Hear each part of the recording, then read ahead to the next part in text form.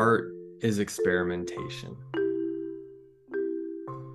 And in that way, it's conscious experimentation, I guess. But also you can do it without being like conscious of what you're doing. I don't think that artists have to be fully conscious of what they're doing or why. Flow state takes a lot of different forms, and flow state's almost like acting outside of your mind. So like I don't think that conscious thought necessarily needs to be there. And so like as an artist, what we're doing from day one is we're just trying things. You just think of it as experimentation and like taking shots at goal and, throwing darts, throwing spaghetti at the wall, see what sticks. Then you kind of remove yourself and your own connection, your own ego from the process, and you get out of the way and you just act like a child. And if you just experiment a lot, eventually you're gonna like find that little fractal branch that's gonna be you.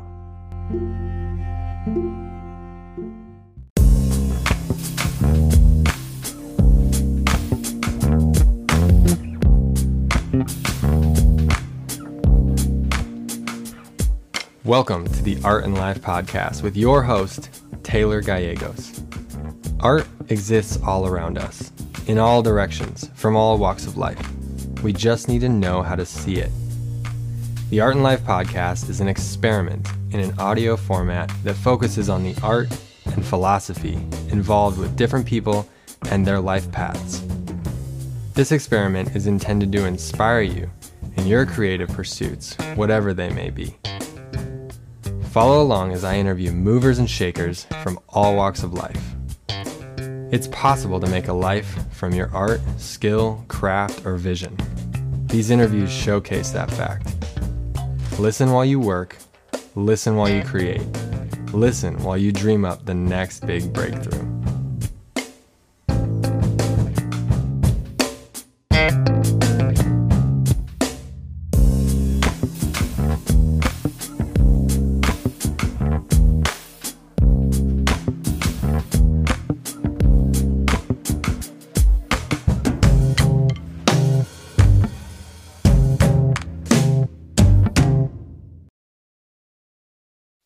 First off, I want to say thank you for listening. The people being interviewed and I are two parts of the podcast, but it wouldn't be complete without you, the listener. I very much appreciate your attention and your energy, and I hope you get as much out of this as I do. If you enjoy what you hear, you can join me on this artistic journey in many ways. You can subscribe to the show, leave a review, share it around. You can join the conversation on the Art and Life Facebook group where you get notified of fresh episode drops. You can join my email list on my website at taylorgallegosart.com, the contact page. You can follow me on Instagram and Facebook at Taylor Gallegos Art. And finally, you can support me on Patreon. So again, a deep and sincere thank you for being here. I appreciate it. Now, on to the good stuff. Welcome, everybody, to the podcast. I'm your guest host, Ryan Stover. And with me today is one of the most inspiring people I have ever met, a towering powerhouse of creativity and humanity, Taylor Gallegos. Thanks for being on the show. Ryan, thanks, man. Thanks for having me. Yeah, it is really cool to be in a reversed situation. So you've been on the other side of the microphone before. You had a guest host at the end of the last season. Yeah, we did that the last two seasons. And my buddy Ben Morse was doing it, and he had a podcast that he was doing a lot of work on at that time. And I reached out to him about this one, doing it again, but he hasn't been doing any podcasts this year. And I thought, you've been doing your thing quite a bit, and we've been working together directly on a lot of art stuff this year. So I thought you'd be an awesome choice. Awesome. Well, yeah, I cannot express what an honor it is to be here and to be pointing the camera at you, or the microphone at you. So I will do my best to embody the Taylor host that we all know and love. You want to dive in? Let's do it. Cool, man. So yeah, the show starts with the question, what are you most passionate about these days? Oh, man, this is fun. This is fun. And I gotta say, I'm like really jazzed. Mm. Almost like I was almost feeling like nerves, like an excitedness, like almost like nervousness, like in the last 5 minutes leading up to this.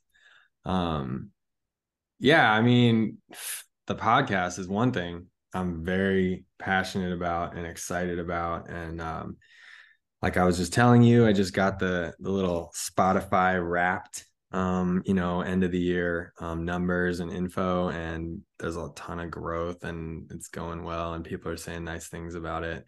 And it's cool, like the art form, the format, the everything. I feel like over the last 3 seasons, 3 years, it's been like enough time to really develop it, and it's starting to really take shape, and I'm feeling into the flow. And yeah, yeah, the podcast is definitely a big passion. That's awesome. Yeah, I was looking, and by my calculations, will this be episode 100? Yeah, Yeah, that's some cool synchronicity. yeah. And I've, in preparation for this, I've been going back and just listening to some past ones from way back and more recent. And it is cool to see how much it's evolved. Going back to that very first interview with Adam. And yeah, you've had so many people on the show, and you can see the growth where before, or throughout, it's been a lot of people that really well. And it's also cool to see the people that are reaching out to you to be on the pod. So, after 100 episodes, what are some of the big surprises or highlights? What do you see when you look back over 100 episodes? um some surprises. Well, some highlights have been like some of the special, like some of the big number guests have been really fun. I'll just say that there's been some people who've had like they have a big impactful like following and like supporters, and it's interesting to see the numbers on those interviews. But then also the surprises are like these beautiful little gems of like sweetness and amazingness and profoundness and like and depth and beauty and consciousness and all these things and you find those everywhere. Every podcast has some like really amazing stuff to it. Yeah, yeah. And then I forget what the other thing you were asking. Yeah. No, that's good. And yeah, listening back, you can definitely hear those moments when people are sharing vulnerably, and that kind of that realness that you get to. And I love how much the podcast is an expression of you. And even the title Art and Life, those are, two things, but you have found ways to combine those so seamlessly that just being around you is also being in conversation with all of these beautiful, amazing people. So I really appreciate that this is a show where you're not just talking about art. It's not just about the process or the end product. It's really about the act itself and how that infuses into our lives. I'm curious, when was the moment that you were inspired to start the podcast and maybe even choose that title? Man, good question. Um, well, it was in 2020. Well, I was inspired by the School of Greatness.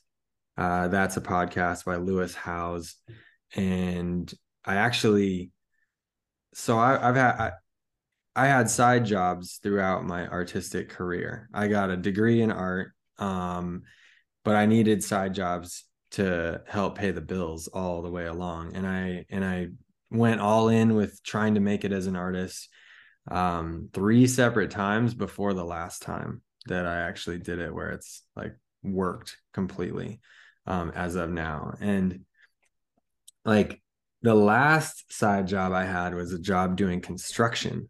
And that was a great job. And one of the biggest like perks was that I was allowed to have an earbud in my ear.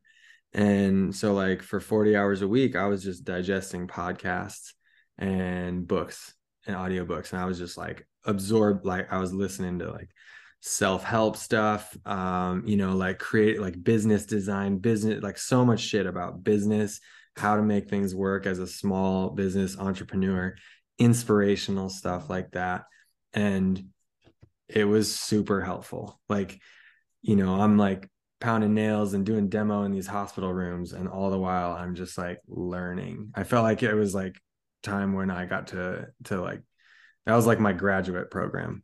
And Lewis Howes's podcast was like a major influence, and you can see it if you listen to one of those, The School of Greatness. You'll hear that part one of this podcast is like that, but adjusted and shifted to art and creativity, and then done with like my little twist. And then yeah, so like that was that.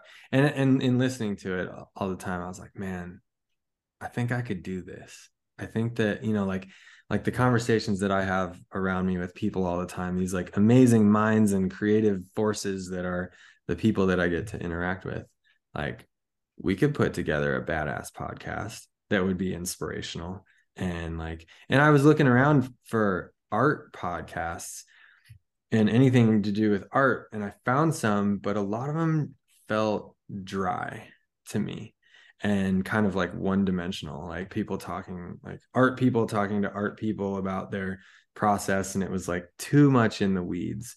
Whereas, and like Lewis Howes interviews people from all different genres on the topic of greatness, because you can be great in anything. And so like in that same framework, I was like, oh, creativity and art would work in the same way. Yeah, and I love how you've selected guests that aren't like classically artists a lot of the times. And it shows how there is artfulness in all kinds of professions. And sometimes the really amazing insights and advice can come from people that might not be in the same field that you're focused on. And it might be the unblocker or, yeah. So I really appreciate that. Kind of how you live your life is to surround yourself with different types of people and just absorbing this information. And it's cool because I think for a lot of people, you are an example of someone who relentlessly pursues these really cool endeavors. And you're so prolific with your creativity, whether you're putting art on walls or you're somehow finding time to make all these podcasts. So it's also refreshing that you're in these conversations, just exploring that process and the insecurities and the shortcomings and that whole side of things as well. It's cool to hear that you tried to be a professional artist multiple times before it really stuck. And I guess, at this point, now that you are rather successful with your art career as it is, and the podcast, 100 episodes, can you point to some specific mindsets or things that were unblockers for you that maybe made it all gel and take you to that place where you're making the things that you want to make? Yeah. Yeah. Another great question, Ryan. Well done. I feel like like a major thing that needed to happen was I needed to find like a source of income, like a flow that worked. And like the murals has really done that for me. And as an artist, as a muralist, as a painter, there's so many different avenues that you can go. I know artists that are making it in like in all different little fields. Like there's just like, yeah, there's galleries, there's street fairs, there's art fairs, there's online stuff, there's so many different ways to make it. And as an artist, you just have to find your lane and your niche that works. And I've always had, in terms of painting and drawing, I've had a pretty diverse skill set, and that now as a muralist is a major strength. But before, it was actually sort of a setback because like I wasn't making like one coherent body of work that would sit in a gallery. I was all across the board, and I was like making custom paintings for people, and that was great, but I never ended up building like a portfolio that any one gallery could really like latch on to.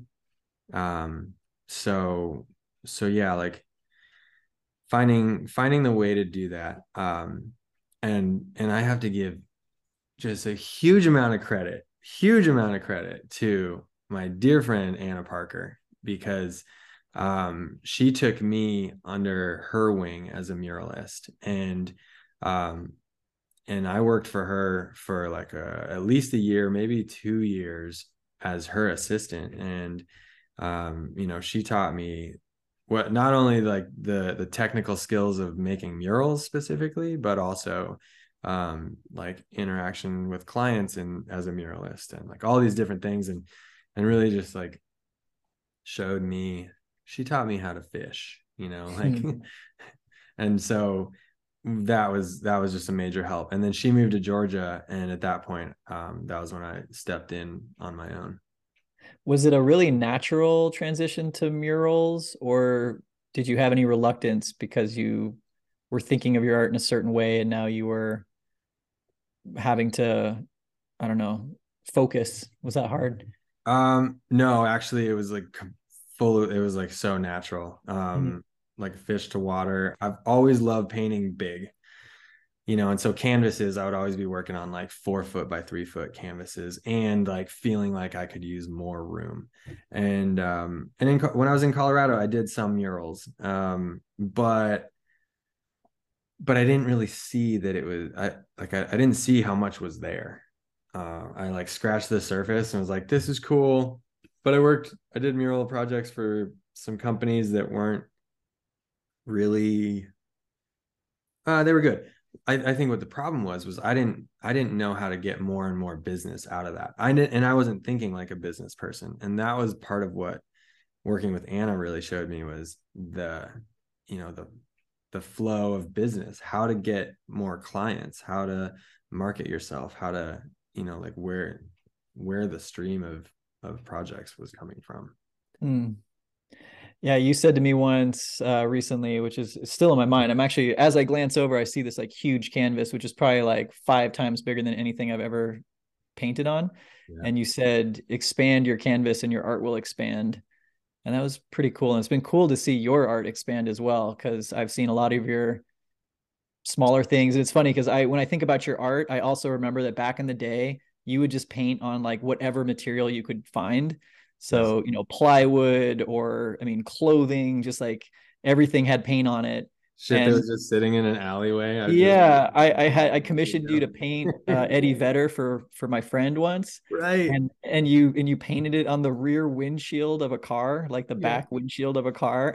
And it Yeah. was so, yeah, I think it's a natural evolution that you'd go from windshields to the big walls of corporate offices. So Totally. with you said that you're most interested in the podcast currently, which I could see this being the 100th I guess that's episode. one thing. Yeah. Sure, yeah. So it's fun to hear you talk though, because I think you have a lot of proficiency in the actual craft of painting itself, and now you're also learning a lot about business. And what you're talking about is a lot of basic business principles and niching down. So how have those two interplayed for you? Just the art side and the business side. Was there conflict initially? How do those two go together?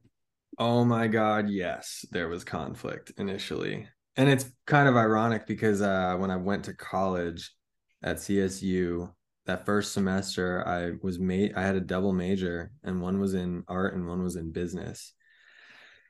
And I just Split thought personality. I know, and I thought the business classes were super dry, and I was like, this isn't what I want to do. And looking back, I really kind of wish that I would have done it, because then it would have helped from the beginning. I've had to um just like expand my understanding of the business world. There were a lot of like barriers in my mind that were sort of there, like um and like sort of thing, like paradigms that are placed, or expectations that are placed on you as an artist, of like so many people everyone just tells you like, oh, artists don't know business. And so then if you listen to that, and you absorb it, then you believe it. And now that I've like put my focus towards like making this work like I'm a small business. As an artist, you are a small business. An independent artist, you're a small business. So I've had to learn that.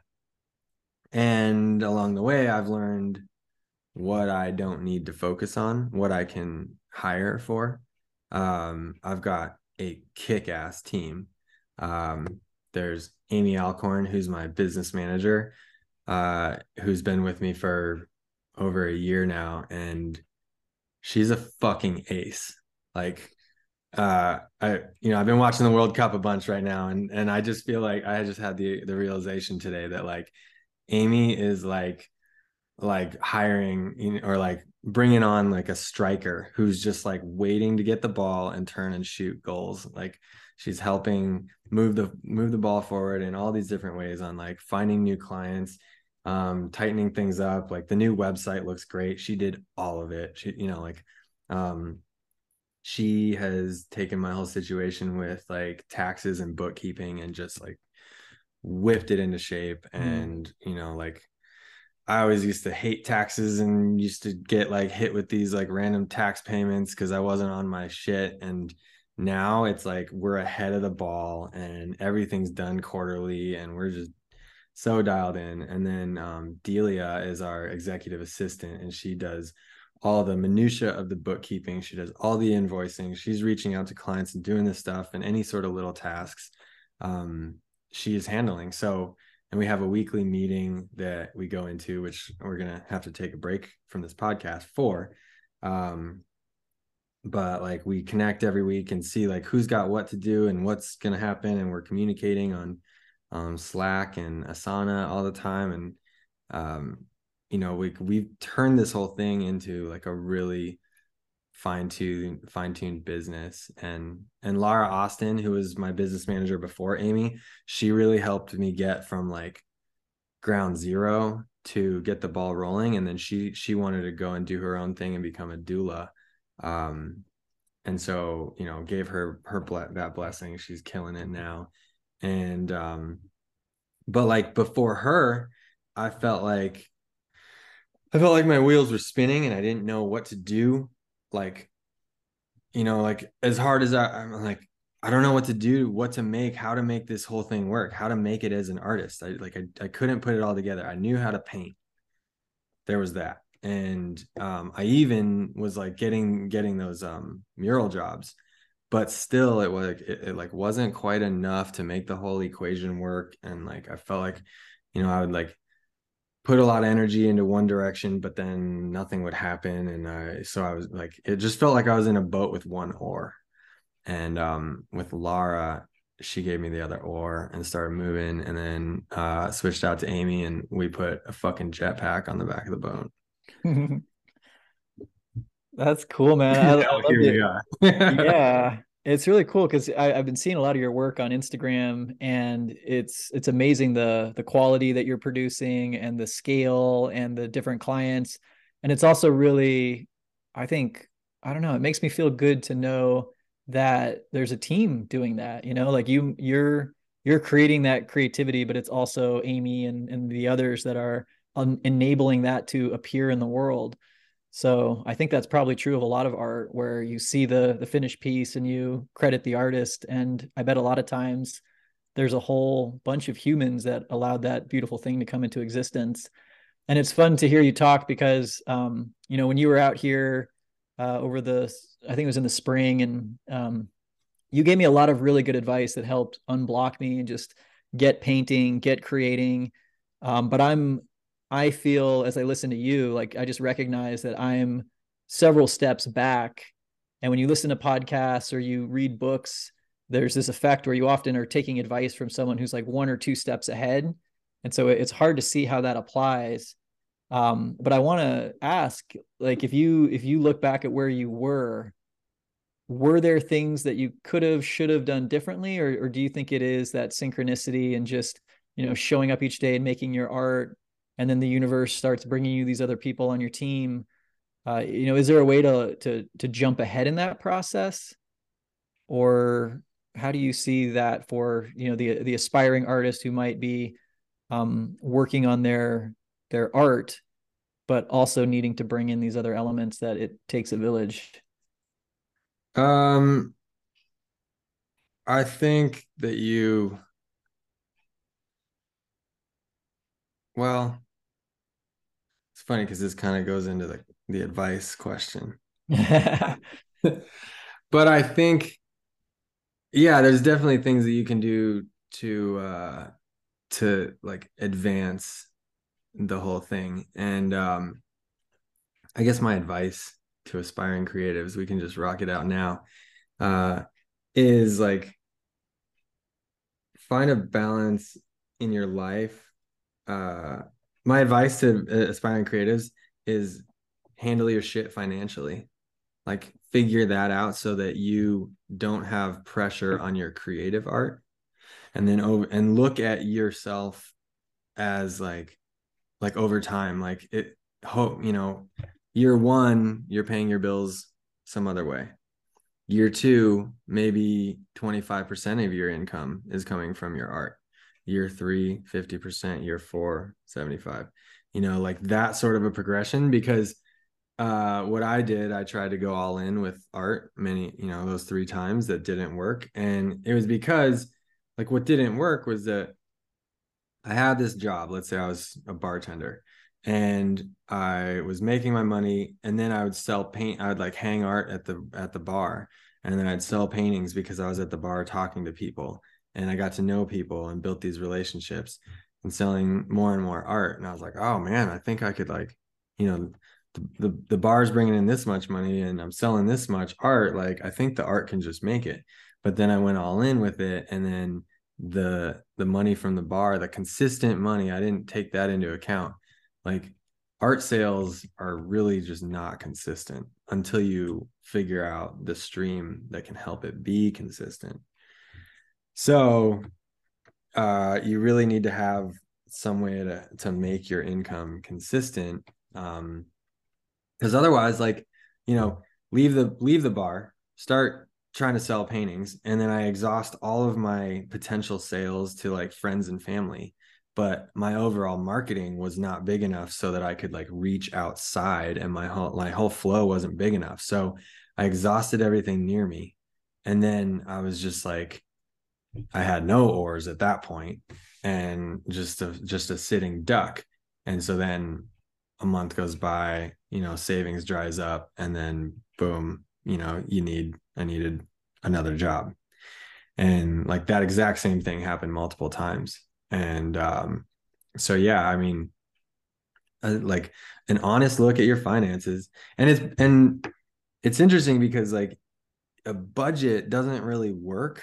Like a traditional budget doesn't really work as a creative artist as well as an independent artist, because you don't have a salary.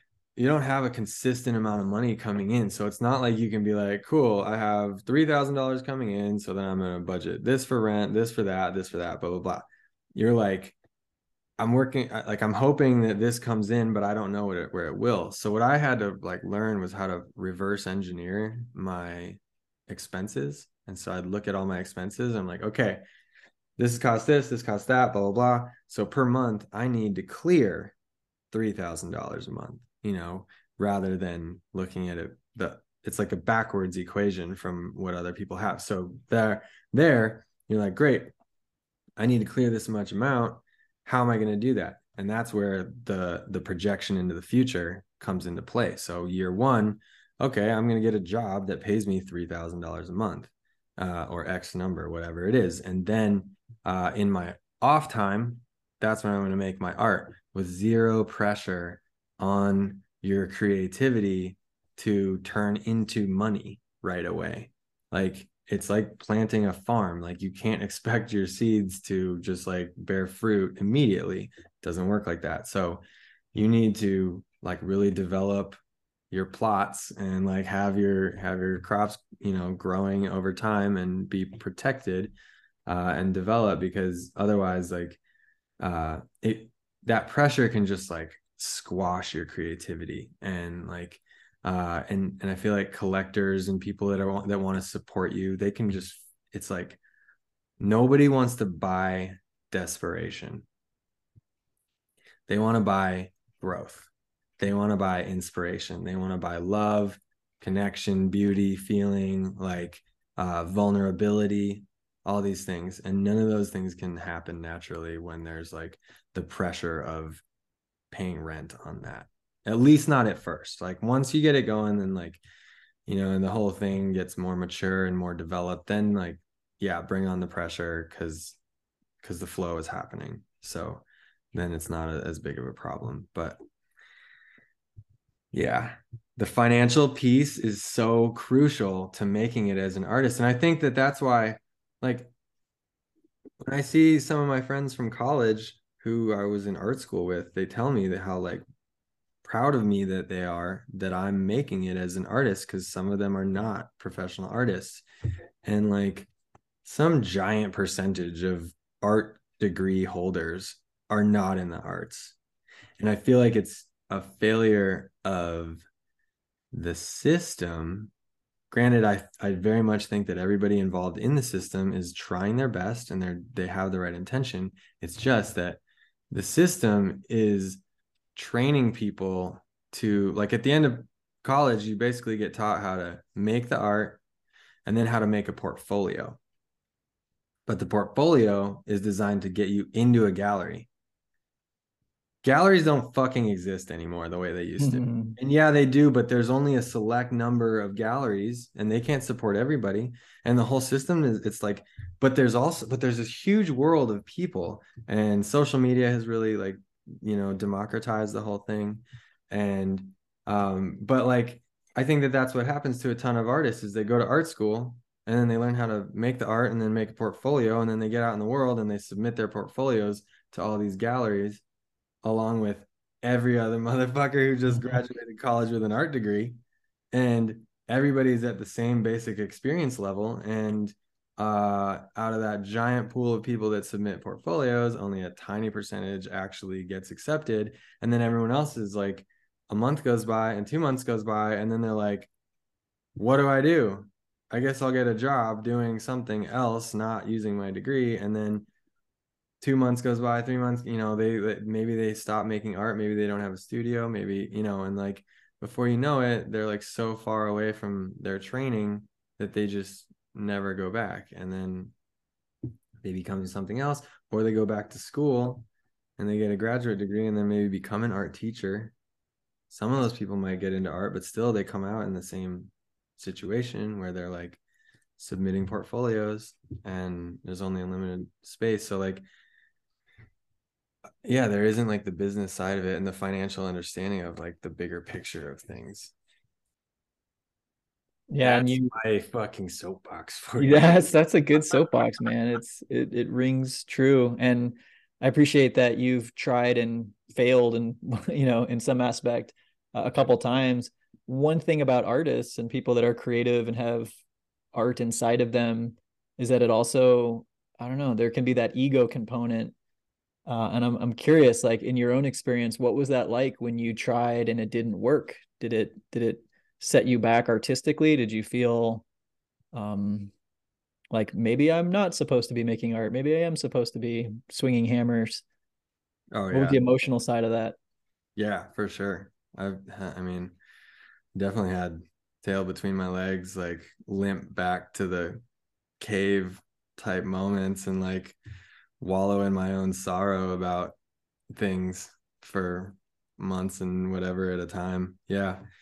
And luckily, the creative spirit is powerful. And if you listen to it, like it doesn't matter if you're making it or not, or whether you're a janitor or whatever the fuck, like you still want to do art and it still feels good to spend time making art. And you know, like you can still connect with that like beautiful energy that happens when you're sitting there making art, like being creative. There's just like time stops or changes and like you connect with a different thought pattern or energy frequency, music, podcast, books. Like you get into a different wavelength, and then like it's just like that's it. Like that's life. That's what feels so good to do. And so like, you know, I like naturally just gravitate towards it. And I think everybody who's like felt that before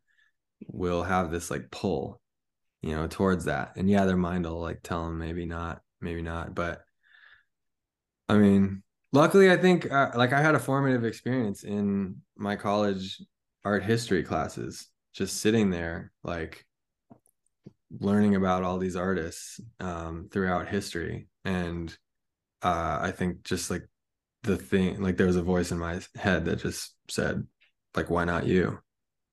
Like these people are all just people, and like, why not you? So, so it's just like I just kept coming back to the art, and because it's what I loved. Little by little, it would grow. Yeah. I've been embodying that a lot lately, that it's more about quantity than anything. And I used to get so hung up on the quality of any given piece, and just the more I show up, the more I just enjoy it and can let go. And it seems like even the masters or the artists that we look up to, they had bodies of work that were just staggering, and they weren't all masterpieces. Nope. And so, yeah, that's cool. I love that you've got, yeah, the commercial projects that you do that get to be seen publicly. What kind of art do you make just for yourself? Well, real quick, it was really fun. Uh, like when you would talk to me about your art and where you were, we had some really good conversations. The little practice art and life retreat, Yeah. which is another sort of like tail between my legs thing that didn't quite work, but we're coming back, and it's gonna be fucking great when it happens. Probably looking at like not this coming winter, but next. Which, just to But round out that story, yeah, we bought tickets. We were all set to go to this retreat that we signed up for, and then it got canceled. And so just Kayla and I came out, but we got the full art and life experience. It was everything that it should have been. And yeah, if you can expand that to more people, we had a good prototype. yeah, nice. Yeah, it was great. And like you and I had an afternoon where we painted in the studio together, and it was fun like working with you because yeah, you were like very focused on the quality, and then you also were how you had like this judgmental voice inside your head telling you that the quality wasn't good enough. So it was like breaking you were like your inner child was wanting to play, and then your inner critic was like telling the inner child it wasn't good enough. And yeah, and so it was really fun like talking with you about that, just kind of trying to help you dispel your like what you thought was art and what you thought was good enough and what wasn't good enough. And that's great that like the lesson you got was like quantity. Like don't worry. And that's my perspective, is like don't sweat the small stuff. You're going to learn how to make that eye perfect or make that shadow or color blend or whatever. You're going to learn that if you do it enough. So the key is just to do it a lot. Yeah, and I love that afternoon.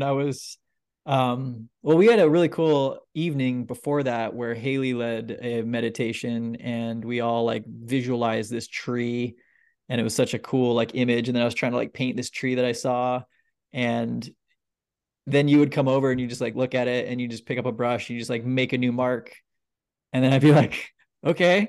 And it was like such a letting go of control moment for me to Yeah. like take something that I just really wanted it to be, a testament to these inner images and this, that, and the other.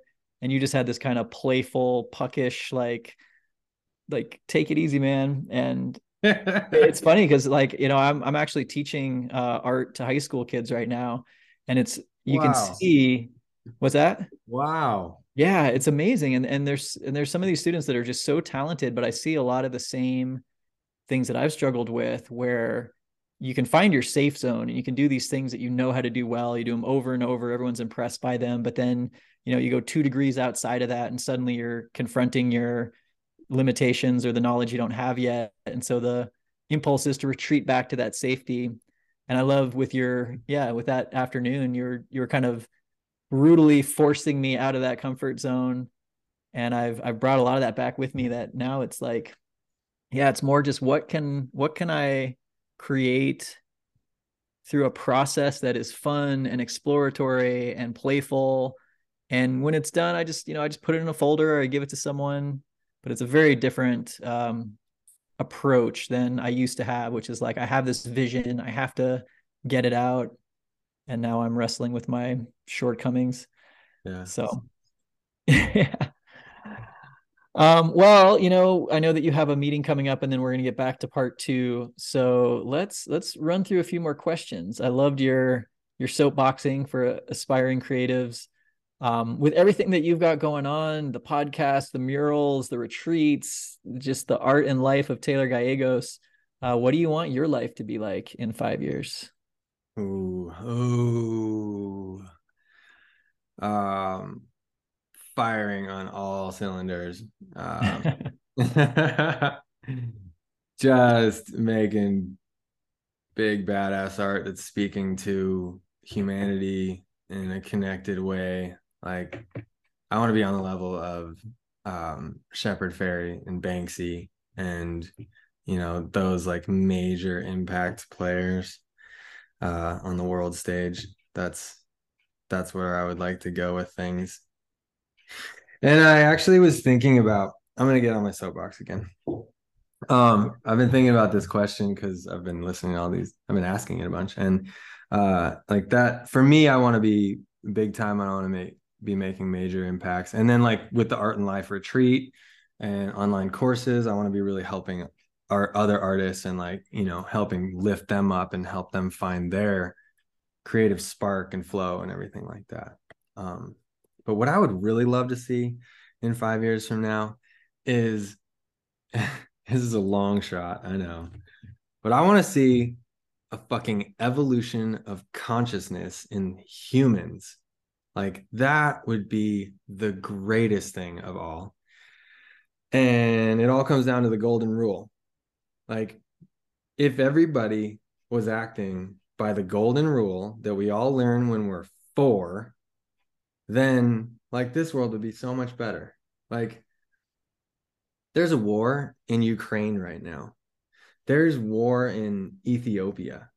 There's like all kinds of fucked up shit going on. There's global climate crises happening everywhere.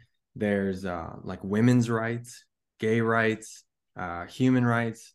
All this shit is like it's overwhelming, to think about all this stuff that's happening to people, and it's being done by humans to other humans.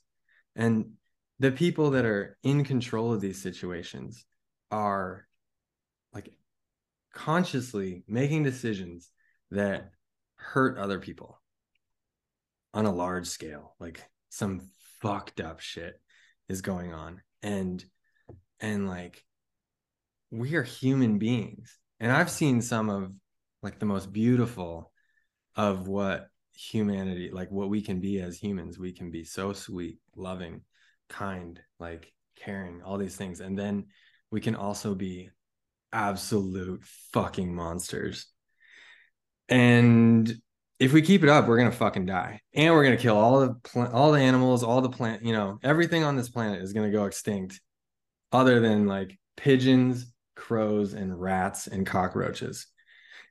And then it's gonna be us, and like you are the sum of the 5 people that you spend your time with. So what does that say about us? Like we could either be the stewards of this land and make things so beautiful and awesome, which I think is possible, or we can destroy everything and basically be rats and cockroaches. Like, and it's up to us. And I don't know how that happens, but like, that's what I want.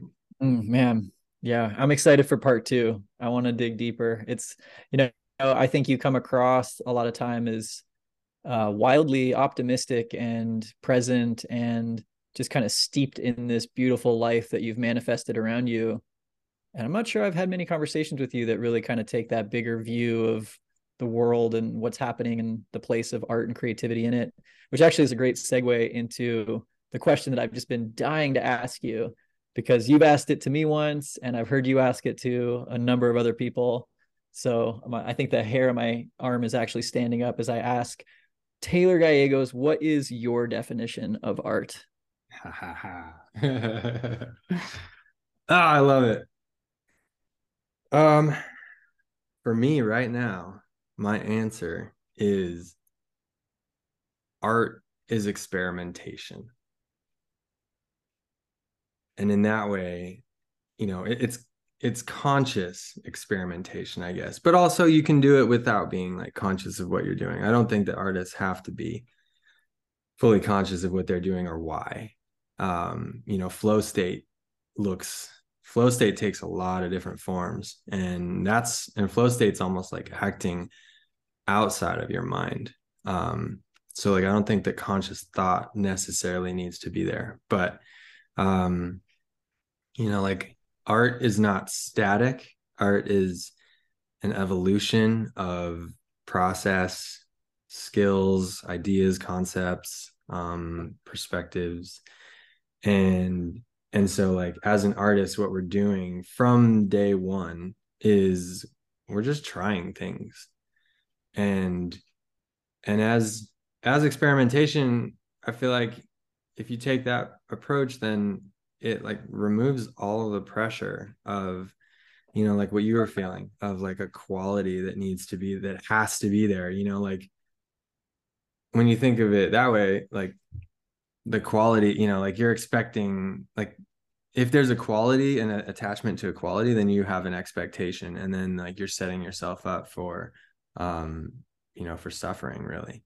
Whereas if you just think of it as experimentation and like taking shots at goal and throwing darts, throwing spaghetti at the wall, see what sticks, then like you kind of remove yourself and your own, like, I don't know, your own connection, your own ego from the process, and you get out of the way and you just act like a child. You like think just purely of like, what about this, or what about this, or maybe we could put these two things together. Oh, what does that look like? And if you just experiment a lot, eventually you're gonna like find that little fractal branch that's gonna be you. And yeah, so in that way, it's just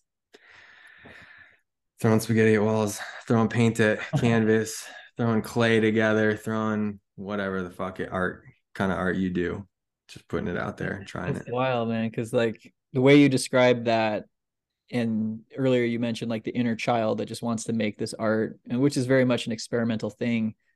Like that's the beating heart, but then wrapped around it is the business aspect and the sustainability, and then what you were just talking about so passionately about, the world needing transformation.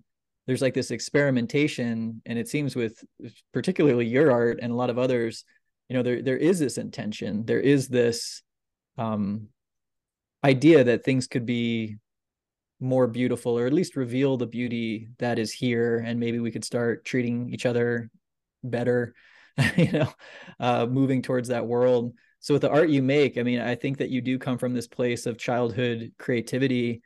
Have you seen or experienced your work affect people in a deeper level, maybe moving towards that shift that you're describing? How do you wield that power to create Hmm. that change? Yeah, nice. Um, yeah, I've definitely seen it. As an artist doing custom projects for people, people come to me for like with an idea, with a concept, with a vision, and also like this sweet vulnerability, because you know if you hire a plumber, that's a need. You need to get that toilet fixed. You don't need a mural, you don't need a painting of something or someone. None of that's necessary.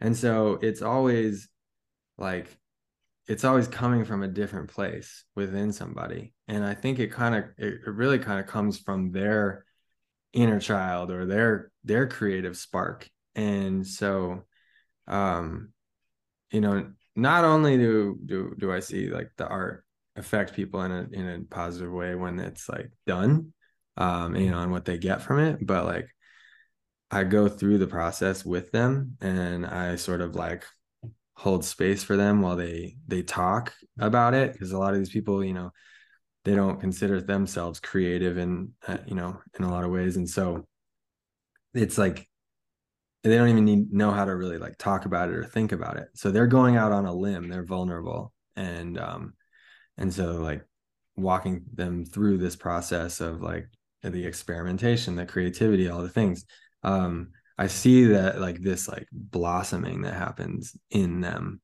that's like creative, and I don't know, I like to imagine that it ripples into time forward for them in positive ways.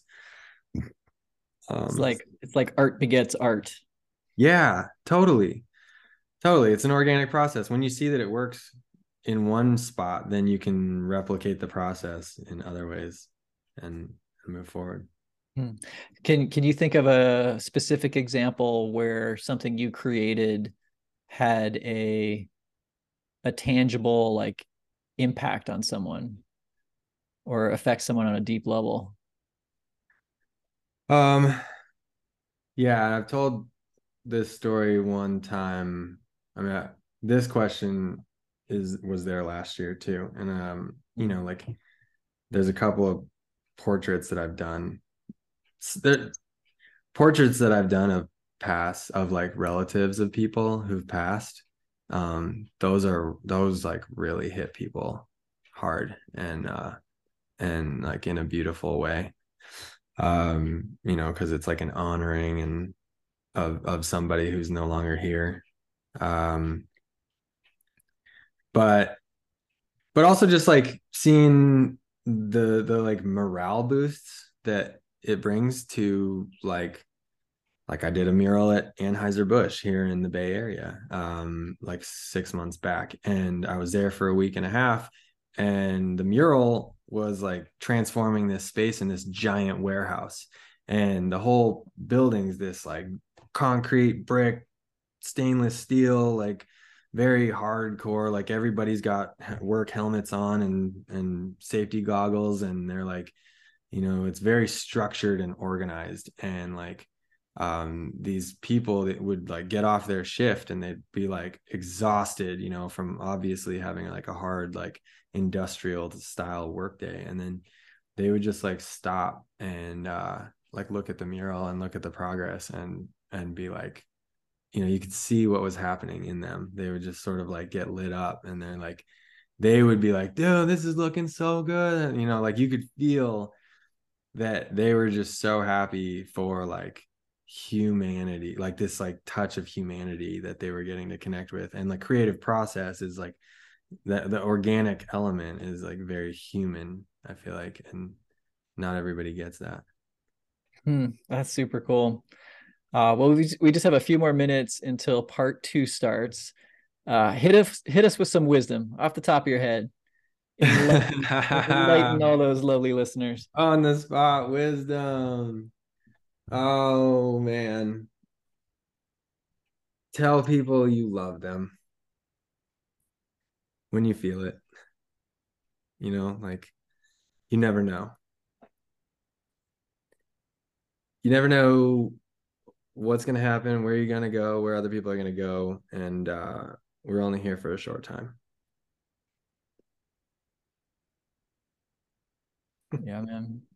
I feel that. Last night I was driving back from Denver and I re-listened to the podcast with Adam, and it was so bizarre because while he was talking, he was just there. Like it wasn't hard to listen to. It was just like just totally there. And to hear a friend who was so full of life, so full of all of these same qualities that we have, talking excitedly about his future. And yeah, that was a lesson in exactly what you just described. I think that kind of rippled through our community pretty strong, just seeing how beautiful life is and how temporary beauty is, and not waiting to tell someone that you love them or to just appreciate today So Yeah. yeah.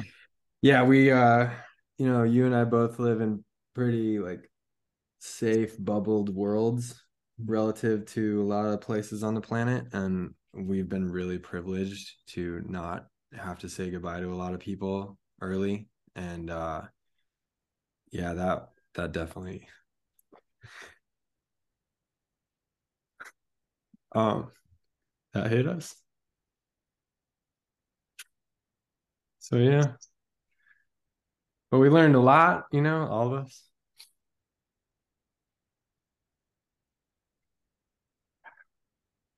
Yeah. Yeah.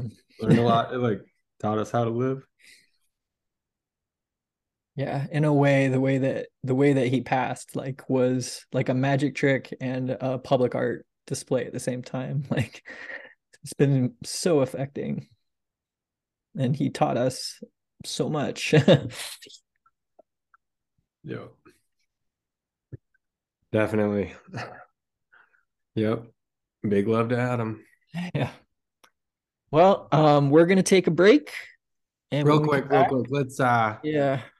we gotta well, I wanna say thank you to you, by the way. This is the part of the podcast where I thank my guest Mm. host for being on the podcast. And yeah, Ryan, it's been fucking awesome watching the progression and like the growth path that has happened in your life and your creative world. So I'm excited to see where you go with it and where it develops into. And it's fun. It's fun following along. So thanks for being on the podcast as a Hey man, host. like I said, a huge honor, and you've had so much to do with my creativity that I cannot I cannot tell you enough how much I love you. Love you too, man. Love you too. Where can people follow you? You can follow me on Instagram at thinair, which is THINAYR. And then I have a YouTube channel called Uncomplication. Yeah, love Nice. to, yeah. Everybody get out there and give him a follow. Follow along with the fun. Watching Ryan throw spaghetti at walls. That's right. Colorful spaghetti. Yep. All right. Well, let's take a break. I'm gonna go have this business meeting with Amy and Delia, and then we'll be back for part two. Sounds good. All right. Cheers. Part two is brought to you by Steady State Roasting in Carlsbad, California. This place is my favorite coffee shop on the West Coast, and the coffee is the best. They roast all their own coffees from around the world and have a roasting collective for the local coffee making community. Check them out in the village of Carlsbad or order their beans online at steadystateroasting.com. And we're back. Welcome back, Taylor. Hey, thanks, Ryan. It's nice to be Yeah. back. Yeah. We had a few hours pass in the interim, We did. We did. unbeknownst to our listeners. Yeah, they had no idea because we're just like right back for recording time. But It's Hollywood magic. yeah, But it's kind of man. nice. Yeah, we had that first part of the conversation during daylight and like all heady, and now it's dark. We have a couple whiskeys poured and ready for the back nine. Yeah, we haven't even cheersed yet. So, Oh yeah, cheers, Ryan, man, cheers to art and life. to art and life. Ooh, Mm. that's nice. And cheers to the listener. Yeah, Thanks for being here. I want to say thanks. You guys are awesome. Appreciate you. yeah, 100 episodes in. That's a following, Dude, people are still right? rocking with it. It's not just your mom anymore. I know. And my mom does think I'm cool, but someone else might think so too. I don't know. Maybe not. I don't know. We don't want to get ahead of ourselves. What are you sipping on? Yeah, I bought a bottle of Rocky Mountain Stranahan's Blue Peak single malt whiskey, which I've never had the blue label Stranahan's. I wanted something Colorado. So Yeah, I've had yeah, Stranahan's tasty, before, tasty. never the blue label, but nice. Some Yeah, of that how about you? local. Um, I'm rocking this Angel's Envy It's a Mm. Kentucky straight bourbon whiskey finished in port wine barrels. Whoa. It's tasty. Living in the lap of luxury. Oh, we're doing it up big time That's here. that's mural money right there. No, that's actually lawyer money. Ah, I'm yeah. staying with Colin, Thank you, who Colin. Colin Moreno, who you all can hear in a previous episode not too far back. And he always lets me stay with him when I do my murals in San Francisco. And it's much appreciated, Colin. I know you're listening to this. So thanks, man. Cheers to you. Cheers to you. Awesome human. Yeah. Well, yeah, so the back nine. Um, Man, there's so many different places that we could dive in. I think what I was going to ask you is I love your style of creating because it is very go with the flow and it invites in those fortunate chances. So the fact that we were trying to schedule this and we have planned shift and then, just taking that, I don't know, couple hour break to do what we needed to do, that feels very much part of your process. And I've seen you paint murals where you like show up and you might have like a loose idea, but you just know that everything's going to come together. And I'm wondering, in your artistic career, has that always been the case, or did you have to figure that out? Good question. Um, I think that it's probably been I think it's got something that I've gotten to through time. When you're starting out, it helps a lot more to have a plan because uh at this point I've seen all the ways that things can go sideways and I've figured out how to handle those things in general. Or I'm like, always running into new shit that goes sideways and you just figure it out and then like you just handle it. You do whatever needs to be done. And, like a lot of art, painting and drawing, it's the same basic structure to everything. It's like light and shadow creates form, and then color sits on top of form. And so, like, whether you're painting a face, a person, a figure, still life, architecture, whatever, it doesn't matter, abstract, anything, it's the same basic principles apply, and you just gotta like go through the process and now I definitely like trust the process. I just lean into it. And so I don't really need to know exactly what's gonna happen. I just know that it will happen. Yeah, that's cool. And this being art and life, I see how that applies in art, light and shadow. And in a way, I think that this podcast being an example, we just kind of trust that we'll show up and we'll know what to do when the time comes. Do you see in just your living that there's like light and shadow and basic principles that you just put color on top of? Yeah, I would say uh you know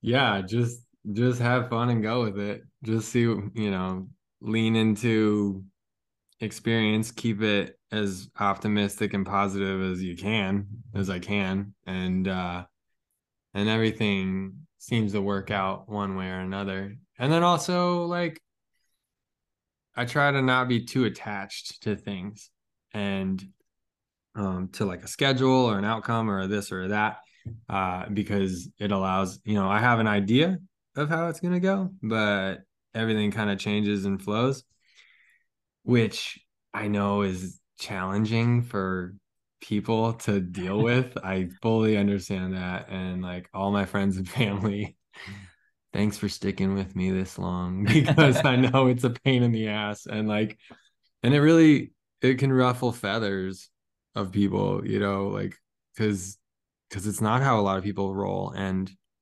Um, I see it like with, when I'm interacting with my friends who have kids, like it's a challenge for some of them. You guys seem to be pretty go with the flow, but it can be a challenge because it takes a little while to like get things moving, and then if you're going in a direction, you can't just like switch and turn back because you got these like little people that are in tow, and so it can like create a challenge at times when I interface Hmm. with other people.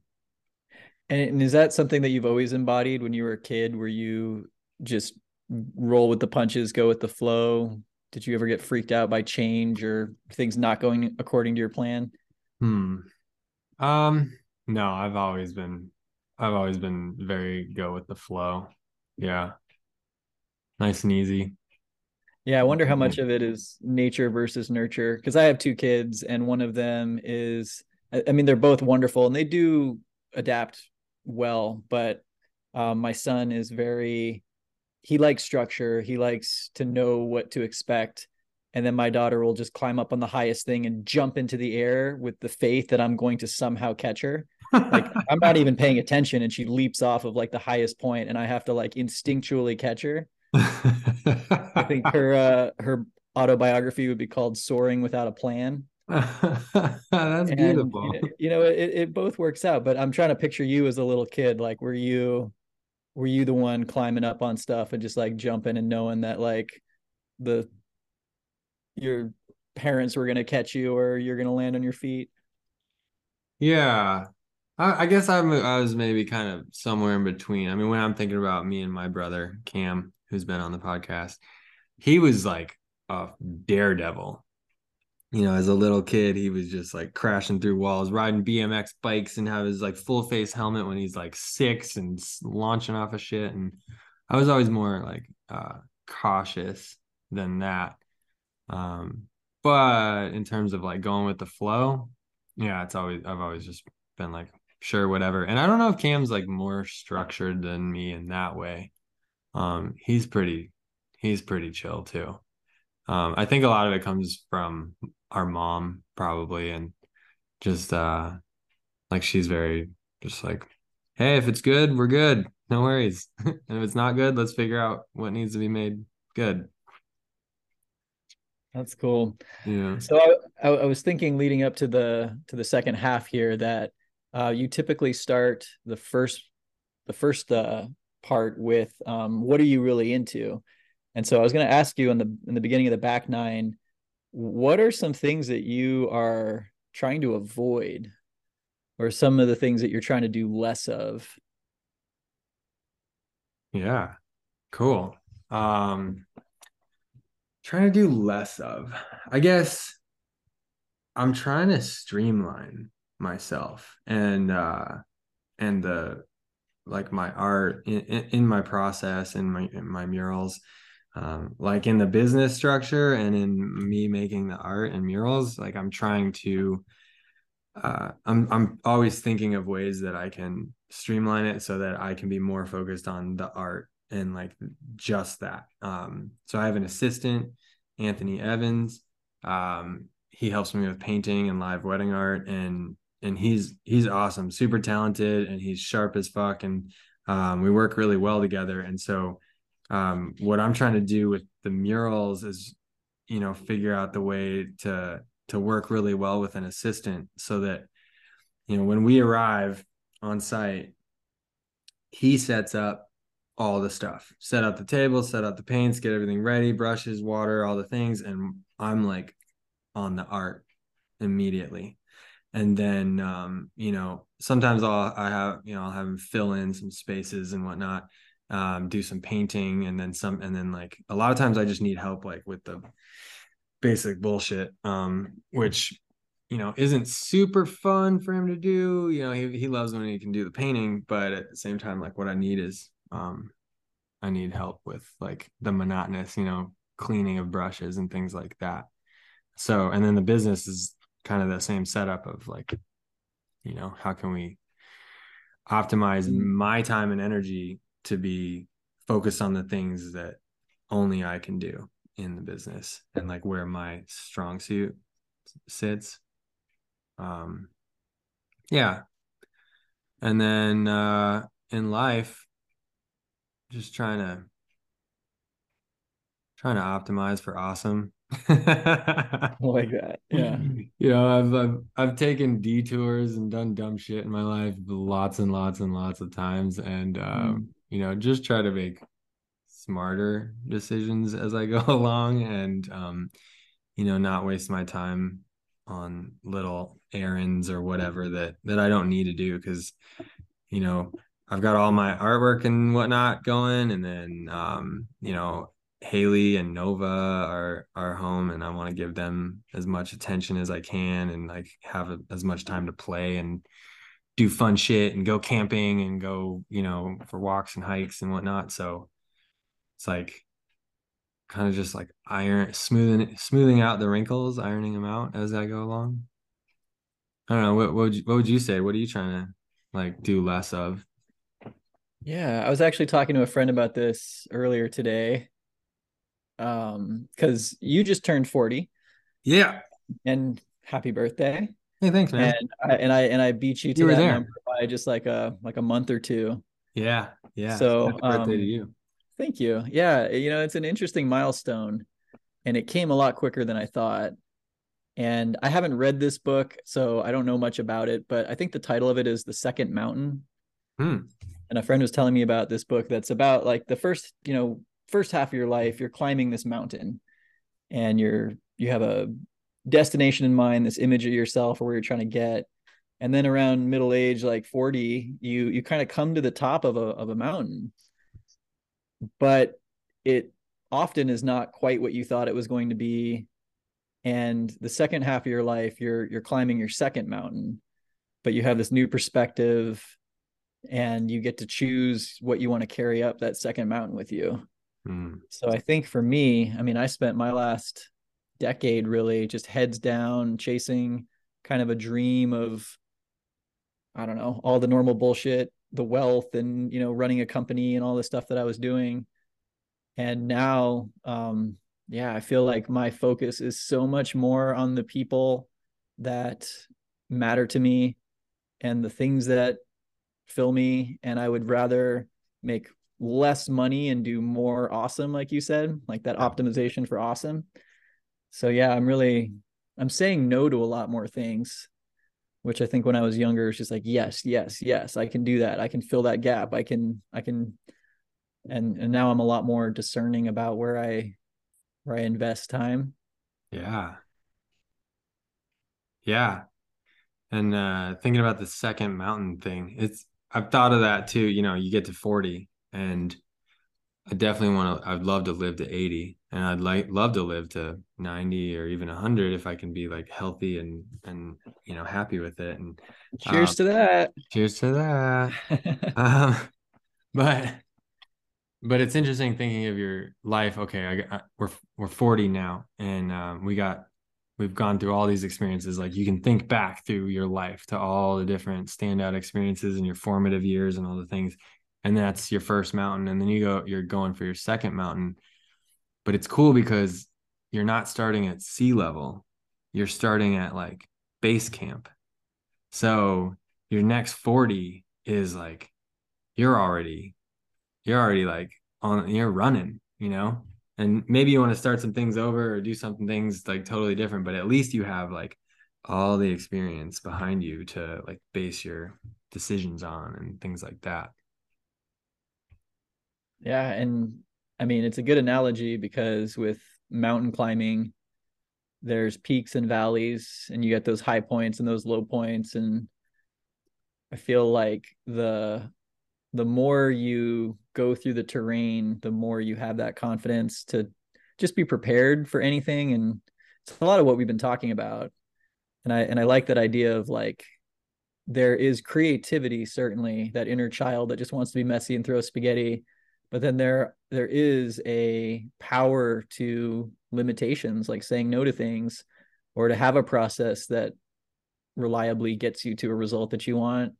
And I think when I was younger, I didn't want any kind of structure. I didn't want any kind of, like the process should just be fun and wild and experimental. So I'm curious, has your process matured over time? Is it kind of the same approach, but just refined? Or I Oh think that yeah.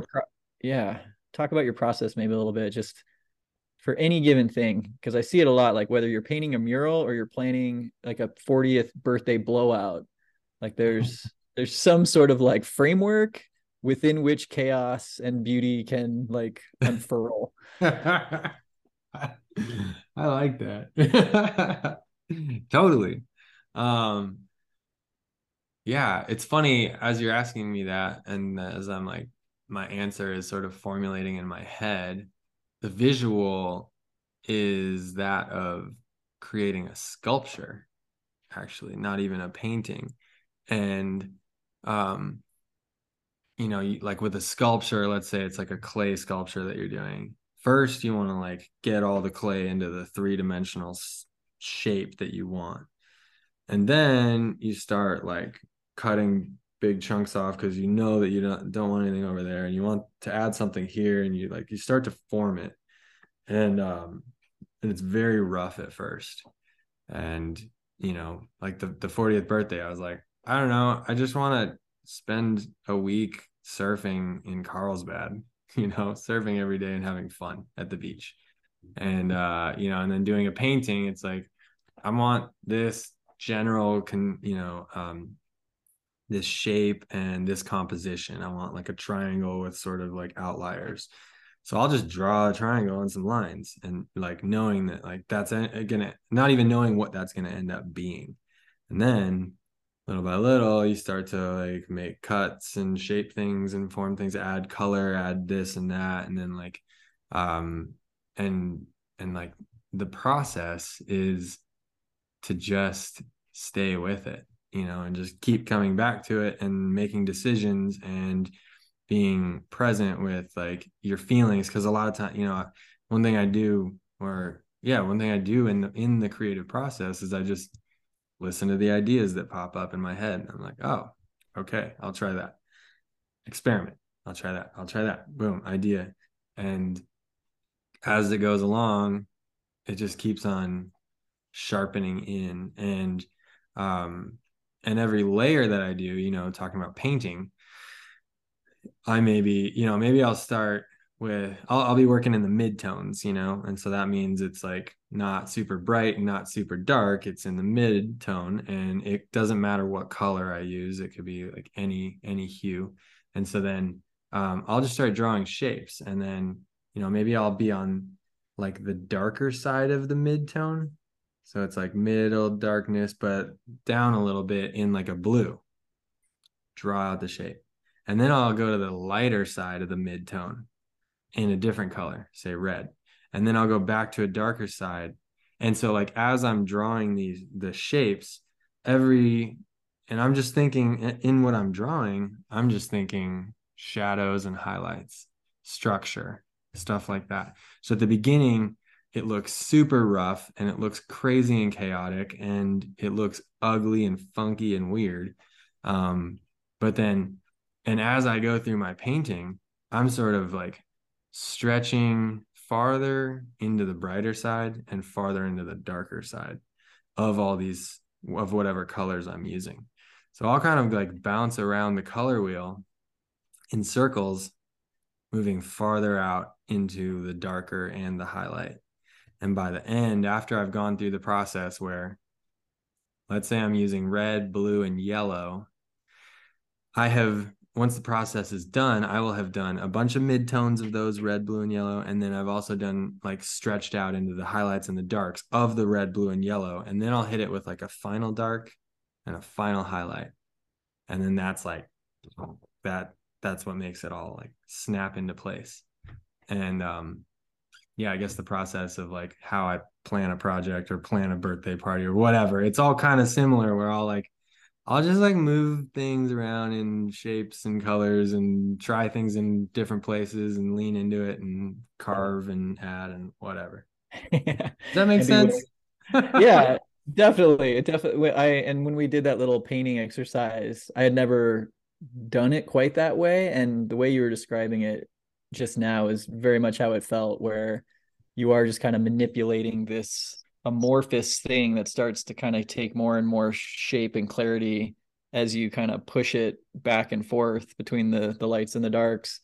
And so it's kind of cool how by the time you've done a painting, you've probably made like a million decisions, but each Yeah. one of them was so small that you're never really like at risk of like making a mistake, because they're all just like these small, I don't know, kind of like intuitive corrections, I guess.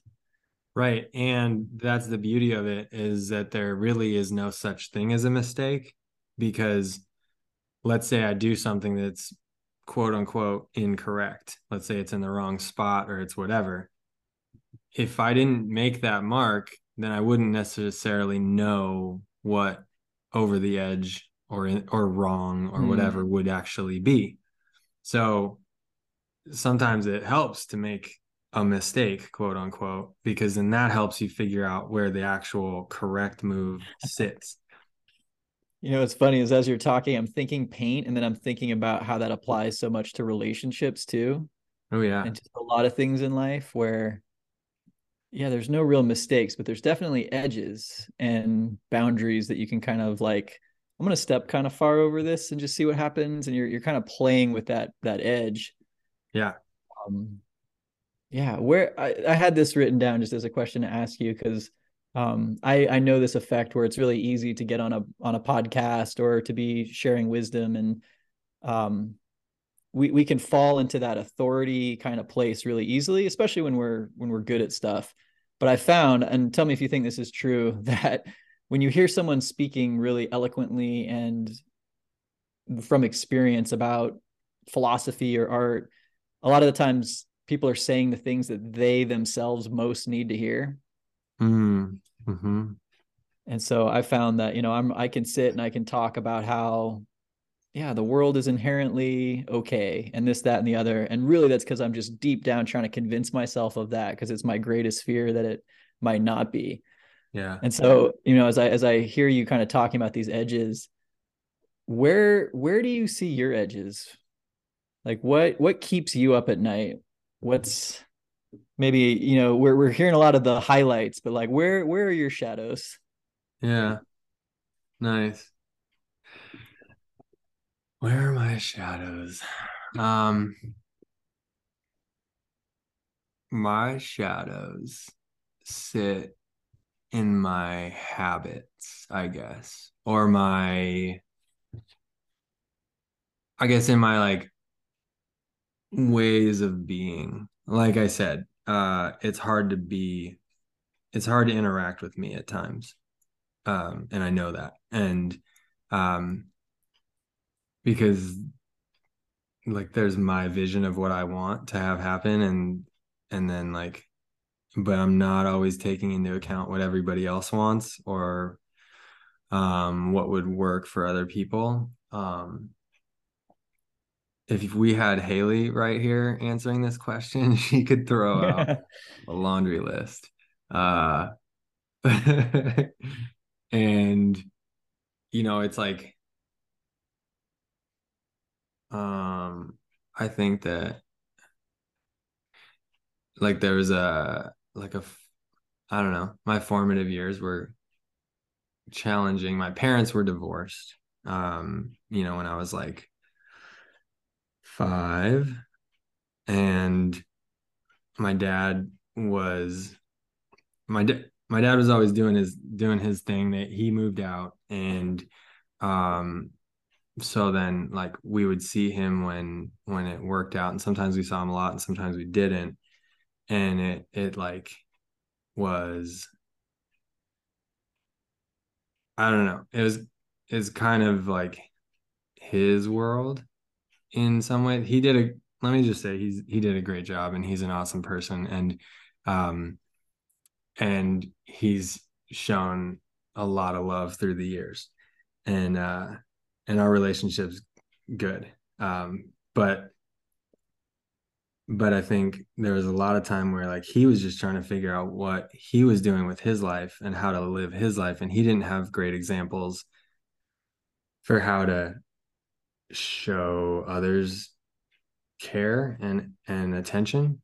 And so then that was sort of imparted on me, um and then so it sort of like formed me into like I have my ego style is aloof.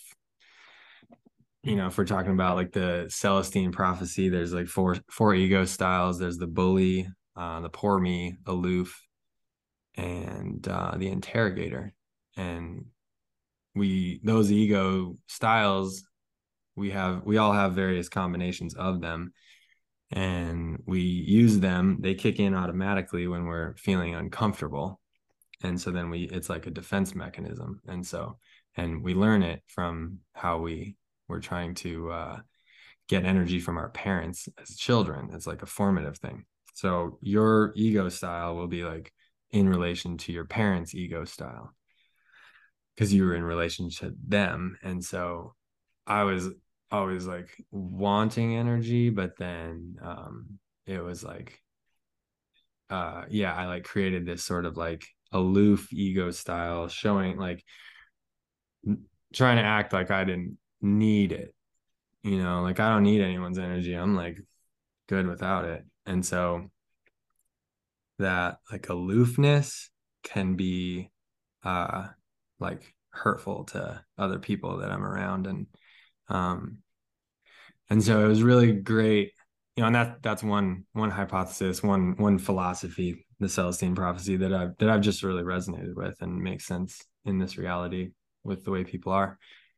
So yeah, I definitely like that's sort of the thing that I'm always like trying to be aware of, is that I might be making people feel like I don't care about them, or that I'm like that they don't matter or something, and it's like comes from my ego and trying to, like it's like a formative thing.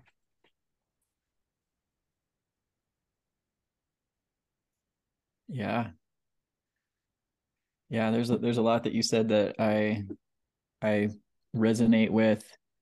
And I had a friend recently say, and it's really quite wise, that people will construct entire lives to run from the one thing that they don't want to face. Like our deepest fears will construct a whole life just to avoid that. And I'm curious with the story that you just shared. I mean, art is it's a wonderful way to get that attention and that energy. And how do you see that ego and that art kind of interplaying? Because a lot of artists, historically and present day, have had very large egos. So it's not a bad thing because we have this art. But how do you play with that kind of self knowledge, but also the ego aspect of being Taylor Gallegos, making his art? Right. Um, well, yeah, it's interesting. The formative, okay, so like the ego style, the aloof, the art, making, art was definitely a way to get energy and attention. Um, because I didn't feel like I could do it other ways. And um and growing up, I remember like I would make drawings, and I would spend my time drawing, and I would try to get, my dad to look at it. And he would look at it, but he'd be like, "Oh, cool," And I'm like, "No, but look, like there's like detail in there, and this is that and that." And like um he'd be like, "Yeah, cool, it's great," because he didn't like he's a business person. He's like in sales, and that's how he thinks. And he's never had any like training or awareness in art at all, and never, and so like he didn't really see it or know how to see it. And then my mom would always like really like look at it and like dive in with me. And so there was this sort of like duality. And I think, and like, and I would really try to, get energy with art, try, as a way that I could impress people and make them like, ooh, ah, cool. And, um, and so that, that like pushed me, I think it really like, cause I was like, well, maybe if I make it like even better, then dad will really like it, and then so I had this like sort of dual thing with like wanting to impress my dad, and then like my mom supporting. And so it like it actually was like the perfect combination to like push me to get as good as I could be. um And I was unaware of all this for, so long. And then when I read that book, Celestine Prophecy, that like all of a sudden I was like, holy fuck. Like this is my life. This is like what I've been doing this whole time, is like trying to impress people. Um and boom, I just stopped for a little bit, stopped making art. I was like, this is stupid. Like, what am I doing? Like, this is, to live through, like, to do everything for the ego, like, get out. Like, this is, and then, so then I didn't do anything for a little while. And then I just missed it, and I just like missed the action of it, the activity, the beauty, the mindset, the fun. And I just started drawing again and started making art. But this time it was from like, it wasn't for anybody else. I like wasn't even showing anyone anything. I was just doing it. And like I like found my footing again, and like found myself in a space of like art, from like, trying to operate from my soul space um rather than for anybody else or any other thing, any ego type thing. And yeah, it's interesting, like the ego, the formative years of the ego, it's like really just trying to get energy from our parents and trying to get energy from the world. And like the main, I feel like the big things that we're all trying to hear back from either our parents or the world is that we matter, you know, or that like, like that we exist. And that's like we're enough.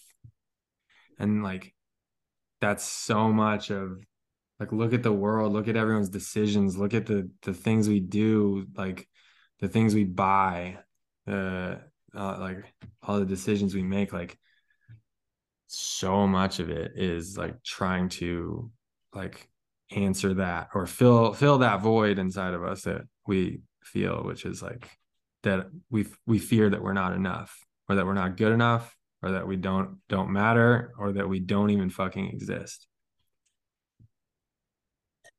And that's a hypothesis I have. Yeah, that was good, man. That's good shadow work right there.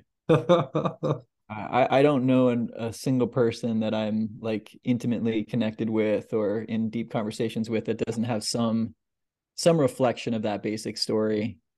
And it always is wild to me to find these people that I respect so much, and I just see them as these really beautiful humans. And you go a few layers deep and there's a lot of that self-doubt and that, negative self-talk, or yeah, almost like the imposter syndrome that we all carry some of these shadow elements. And when we're praised as being really good for the things that we do, we kind of know in the back of our mind, like, yeah, but I'm kind of putting that on. And it creates this interesting situation. At least I felt this, that it's hard for me to accept the praise of others, or to see the version of myself that other people see, because I know, kind of like what you're describing, this yearning to feel important and never really getting the attention that we were looking for maybe when we were younger. So yeah, I like the way that you just described that. So here's a question then, in that vein. When you are coming up against your limitations, or I'm trying to think. So let me just tell the story that's on my mind. So I have a friend that I was inviting to come and just be a guest speaker in an art class that I'm teaching, and it kicked off this whole conversation about that kind of imposter syndrome, where from an outward appearance, you're highly successful, you're doing these things. Yeah, do you have times where you show up and you are self-doubting, or you feel like maybe your own um, kind of marketing has outpaced your abilities, or like, I don't know. Do you have some stories of maybe not the grand slams, but the really wrestling with like where you're at versus where you want to be? Yeah.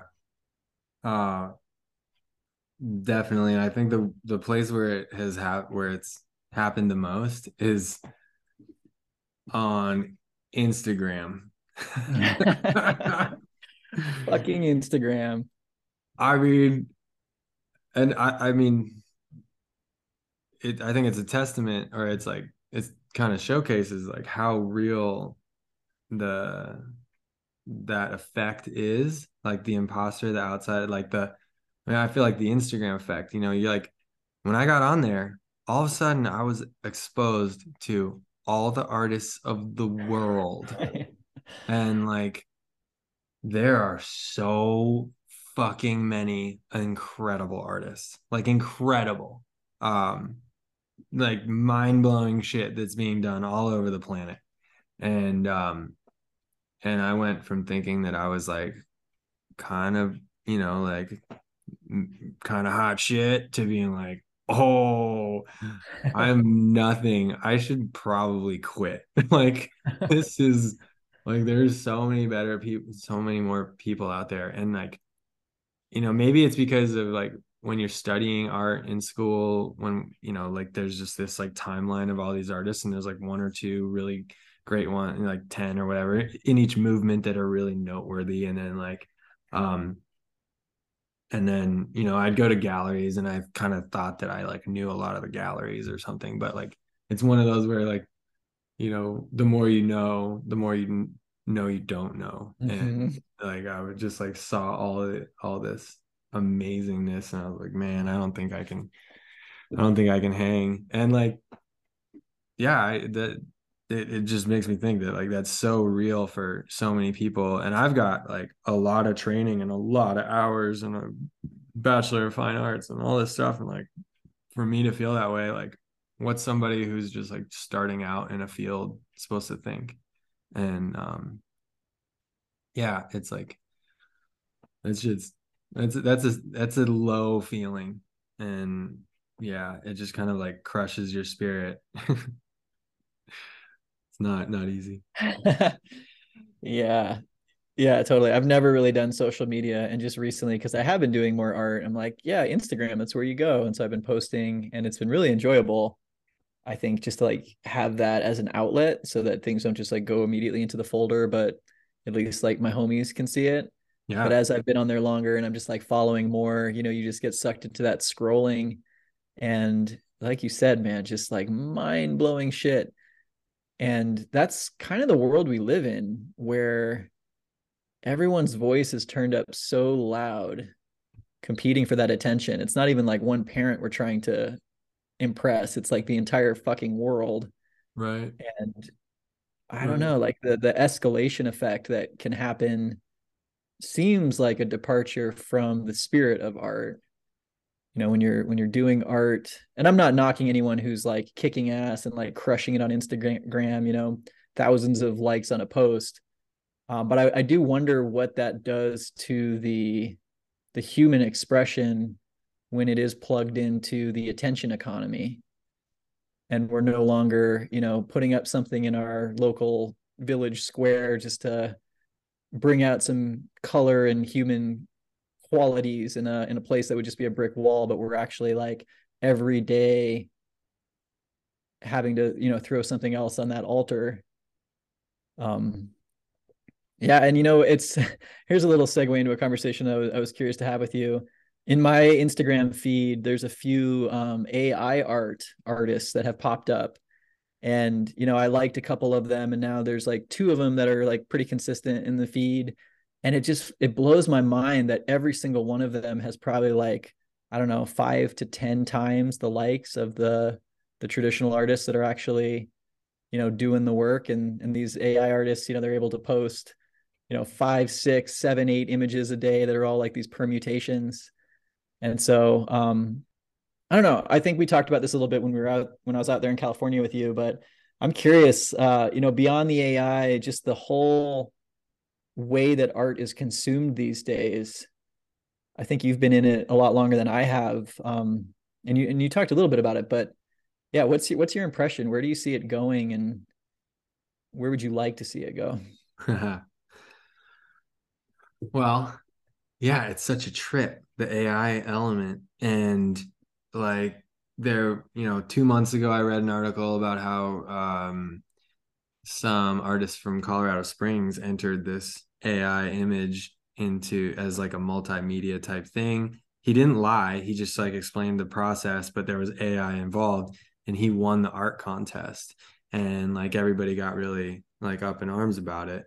And then there's this new thing that's happened in the last like week where people are like you submit a bunch of your portrait, like bunch of Mm, photos of yourself, and then this program will like cross it with different styles, so you can like me as a Van Gogh, me as a Rembrandt, me as a whatever, and like and like so many fucking artists all over the place. And then everyone's up in arms about that because the AI programs are like trolling actual like digital artists, original human mm, artists and artists yeah, for their styles, it's and almost then like plagiarism, right? ripping it and then making the new thing. And so yeah, definitely almost plagiarism in a strong way. Um, but I guess I don't feel solid about it, that it is fully plagiarism or that it's a bad thing. Because, or even like, like the Instagram effect that I was talking about, how like it makes you feel so shitty that like these people are all so fucking awesome. AI is ridiculously awesome. I've loved everything I've seen come out. It's so fucking nasty. But, I'm not gonna say but, I'm gonna say um, it's also a computer program and it's not a human, and it's going to go faster than us. It can make way more art than I ever can in a shorter amount of time. It can do, and there's something special about the human spirit. I feel, I believe, the human creativity. And we're I don't think I don't think AI is going to replace human art, but it is going to take up space in Mm, in the art space. And I don't think it's not art. Um, and I don't think it should be like not valued as art. And um, AI is learning from humans, but humans are going to learn from AI also. And like there was some book that I read not too long ago. There's a couple of books I've read that are talking about the future and saying that like the future of humanity is actually like a synthesis with technology, and it's already happening. It's been happening for a long time, but it's just going to go further and further that direction. So like I guess in I until before I joined Instagram, really I was and like before I got an iPad, I was feeling more traditional and more of a purist. I'm like, I just want to paint and draw and use like real things. Um, and then I sort of had to change of heart. I was like, no, you like to do that is sort of ignoring what's actually mm, happening around us. So like, why fight it? Like, why? I guess like if you can't beat them, join them. So like, I'm not gonna like I think to be able to use traditional stuff like materials and things is like I would say it's really important. If you want to be a well-rounded artist, then you need to be able to use all the things and sometimes use technology and sometimes not. There's all these tricks that I use to make murals happen, and a lot of those tricks help me do it a lot faster. Now, still, I have training. So like if I needed to, like if power went out, then I could do it without it. If I didn't have the tools, I could figure it out and I could make it happen. And that's where I want to be as well-rounded as I can be so that I can, not be reliant on it. Cause I think reliance on it makes you're just not as like strong of an artist, I guess. Um, I digress. Yeah. Yeah, it's wild. It's a trip. It's a trip. Because I started watercoloring, which I'd never really done before, and I was learning a little bit, or not even learning, just like experimenting, and it was really just like free flowing and bright and colorful. And then I got on Instagram and I saw some post. I still remember what it was. It's funny, like I think I'll probably always remember this image because it's the first AI image that I saw. Oh Like yeah. it's just like seared in my brain. I just saw it. I was like, man, that is phenomenal. Like, because I had no idea it was AI.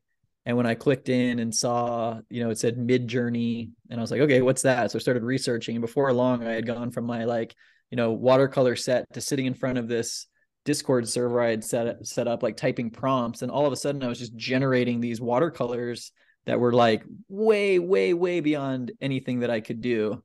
Yeah. And it was really disheartening in one hand, but on the other hand, I don't know, maybe this is just personality type or whatever, but I'm back at the watercolors because it's just more enjoyable. And there was sort of like this hollow experience of just like typing a few words and having this thing pop up. And maybe like to the attention economy, like those better quality images are more valuable. But to me, like art is not just about like, hey, look at this thing. It's about like, I made this thing. And my brain is in this piece of art. And that can't really be easily replaced with, command line prompting. But like you said, I also agree that it's not going away. The people that are good at it, they're also learning a craft. And I think at the end of the day, it's just another branch of the artistic tree. And it's kind of interesting to think about how in the old days, a lot of these arts were very time consuming just in the process. And I'd even include things like video editing or computer programming as an art form. Like you used to have to know how to write like command line, ones and zeros almost to make a computer program. And now there's been so many layers on top of that other people have built that you can just show up as a 10-year-old and like build a game. Right. And so with the AI, it's almost like it has democratized the process so that now creativity is the currency. And some of the things that I'm seeing, it's like, wow, like that is just a very creative mind kind of pushing this computer to its limits. And they didn't have to learn all of the skills to get there. And I think, especially for people that haven't invested that time in a traditional, expensive, time-consuming artistic background, like for a certain demographic, that will be, a place that they'll move into and set up shop and be refining those techniques. But I don't know. I agree with you in that, like, symbiosis, I guess, between the machine and the mind. And if these can be tools for the human mind to like tell deeper and deeper stories, then it's at least cool. It's at least interesting. Yeah. Yeah. I feel like one thing that it brings up and what it brings us back to the question of what's your definition of art? And this is like, is art the process? Is art the final product? Does art need to happen like through a human's hand? Can art be, computer prompts that a human thinks of and that comes up, or computer prompts that an AI thinks of? Like, take the human out of it even. Mm. And like one of my favorite quotes, and I've said it on this before, is from the painter Robert Henri. And he said, the goal is not to make art. The goal is to be in that wonderful state of being where making art is inevitable. Hmm.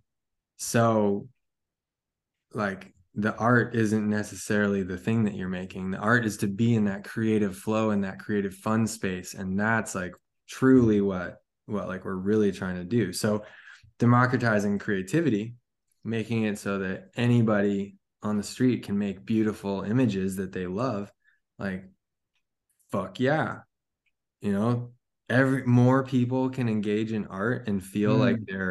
they're qualified and like feel like they can be part of the conversation. Like that's a win because and I think that some of the main people that are against it or feel some sort of like aversion to it are artists who are worried about losing a job, and which is understandable. It's people's livelihoods, it's people's styles that they've developed through time and energy and processes and whatnot.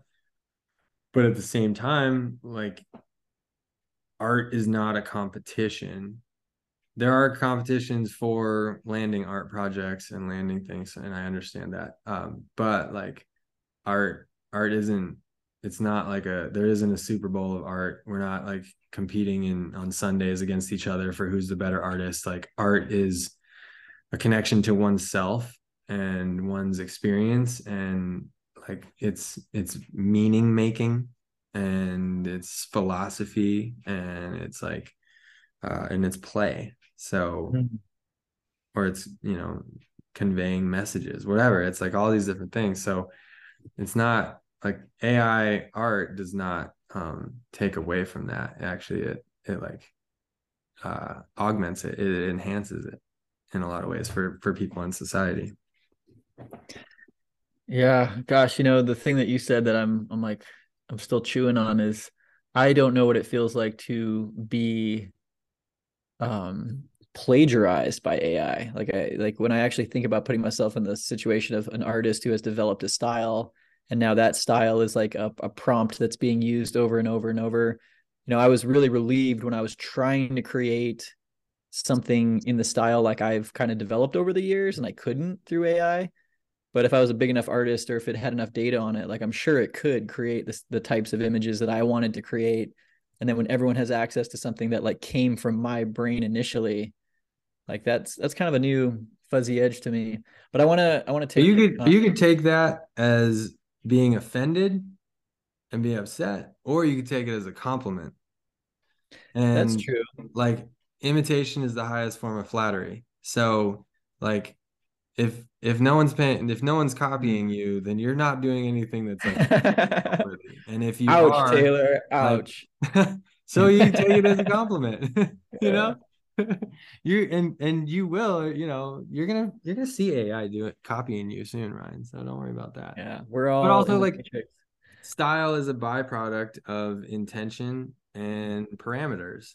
So like just if your intention is I think by trying to keep one's own style and stay true to your own style, you're putting the cart before the horse. Hmm. And you're not evolving. You've like hit, that's like a musician like having a hit album and then like trying to replicate the album just in new ways. It's like the truly dynamic artists are the ones who reinvent themselves on every album, and you can't fucking keep up with that. Try it, AI. You can't, like, because you're making new fresh shit all the time, and like AI is copying and synthesizing, and so like in that way, like it can do that all day long, but you're always going to be coming out with unique things if you're true to your intention and your style and your flow, like listening to your heart and your mind and your soul, whatever. Like you're gonna make something that no one's seen before. So where's the Yeah, competition? man.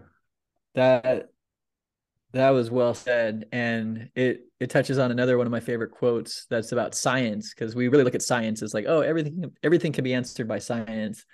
And there's a lot of mindsets I think today that like, oh, science is a fairy godmother; it'll eventually save us. But there's this weird interface between just this void of reality and our science, where science is based on hypotheses, but there's nothing in science that creates a hypothesis. like a human has to come up with that. It's a leap of faith, or a doorway into imagination, and then it becomes science, then it becomes a theory, then it becomes tested. And in the same way, like I was just thinking about AI, and you're right, like it's just like churning through the muck of what's already been done. And that's not to say that it won't permutate and like do other things, but there's always that potential in the human spirit to take that next step and create the next thing that gets thrown on the pile of synthesis. And I really like that, because I know in my own art, like, I'm trying to repeat those hits that were just really satisfying, but I'm also like going to bed at night and dreaming of these like entirely new things I've never tried before. And that kind of seems like the actual doorway of the artistic spirit. Yeah, man, fuck your past. Like, Yeah. that's great. It's great. Your style, the things that you've made are awesome. But keep going, Yeah. and like art in general is a conversation through time and place and history and humans and now AI. And like, why not rip off AI the same way that in the same way that if I'm having a conversation with you and you say something that I like the sound of, I'm going to say it again. I'm going to try it on in like a different context. So like, I feel like a lot of artists are overly attached and like possessive of their art, their style, their ideas, acting like they didn't borrow any parts from anybody. Like they are like fully original. Like, come on. We're all like borrowing from each other all the fucking time. We're all organically connected. Totally, man. And when I talk about how you've been like really just influential in my kind Feel of free to coming rip back. me off, you guys. Anything you want. Yeah. You Take heard it it. here. You heard it here, folks. Yeah. Um, yeah, one of the things that just so stands out is when you were here and I was just showing you like this old folder I had of these drawings that to me are just like so special. They're from like 15 years ago, and they're like half finished. And I love, you were just like, I mean, it was nice to impress you. That was a good ego boost. But at the same time, the part that stands out to me is you looked at it and I'm like, yeah, I started this, but it's not done. And you're like, that's done. I was like, no, like the whole top half I haven't done yet. You're like, no, it's done. Move on. And I was like, fuck, he's right. Like these pieces are done. Like, and that's just such a different mentality than that kind of clinging that you were sort of describing, where we can get so wrapped up in our identities and our worth being in this like perfected. And it could be anything. It could be art, it could be music, it could be relationship, it could be anything. And when you're able to just like, yep, that was a time and place, and I'm on to the next thing, and I'm dancing with it, that was like a huge liberating moment for me, that I didn't have to be stuck to those pieces that were unfinished. They were done. And anything is done the moment that you say it is, which Yeah. is when that experimentation stops. Yeah. So, hey, I want Unless you want to to get into and make new art with it or whatever. I mean, whatever. You could go yeah, back and do things, but like to have some sort of like reservation about it, being like it's not, and that's not your drawing is enough. Your line drawing is enough. Your painting that you put 10,000 hours into is enough. That also would have been enough at 10 hours. And like, but to, yeah, but to like have an attachment to some like outcome that like, you know, tomorrow I'll feel better. If this thing's done, if this, then I'll feel complete. That's a fallacy. That's a myth. totally. And it's empowering to realize that we have the power to decide when something's done. Yeah. Like it's a switch in your head and it's yours. Like no one can tell you, I don't know, like you're not trying to impress anyone at that point. It's just you have the power to say like, yep, that's done. I'm moving on. Let it go. Yeah. And Go that was flow. like the genius of Bob Ross. Hmm. You know, this is your world. You make a mistake, turn it into a tree. You don't like it, turn it into a bird. Like whatever. This is your world and blah blah blah. Like Bob Ross had some shit right. He's He's awesome. Everybody should watch the documentary. It's powerful. Are you a neo-Rossist? I knew I it. mean, I'm not. No. I see that fro starting Oh underneath the yeah, man. hoodie. I've been Bob Ross for Halloween, and it was glorious. Well, hey, I wanna take one little pivot because in our front nine, I was kind of looking for the places where I saw like a spark in your eye or a fire. And there's a couple places when you're up on your soapbox that I felt it. And I didn't want to trod the back nine without at least, pulling on some of those threads. And the one that I want to talk about is uh just your view of the world today. And again, the light and shadow, like art is an interplay of light and shadow. Life is an interplay of light and shadow. And I think you and I, well, I don't know. I feel like in at least what you say, it tends towards the light. And then it was interesting to hear you talking about Ukraine and Ethiopia and like just the monstrosity of humans. And yeah, to hear you very passionately painting, kind of a different picture. And so, art being this tool for communication, um, I would like to just hear a little bit more about how you see the state of things, what's happening in the world and what you think the world needs. Mm, yeah. Yeah. And it's funny, we took that time in between the podcasts and in between the recording times. And uh it's funny, I felt like very vulnerable.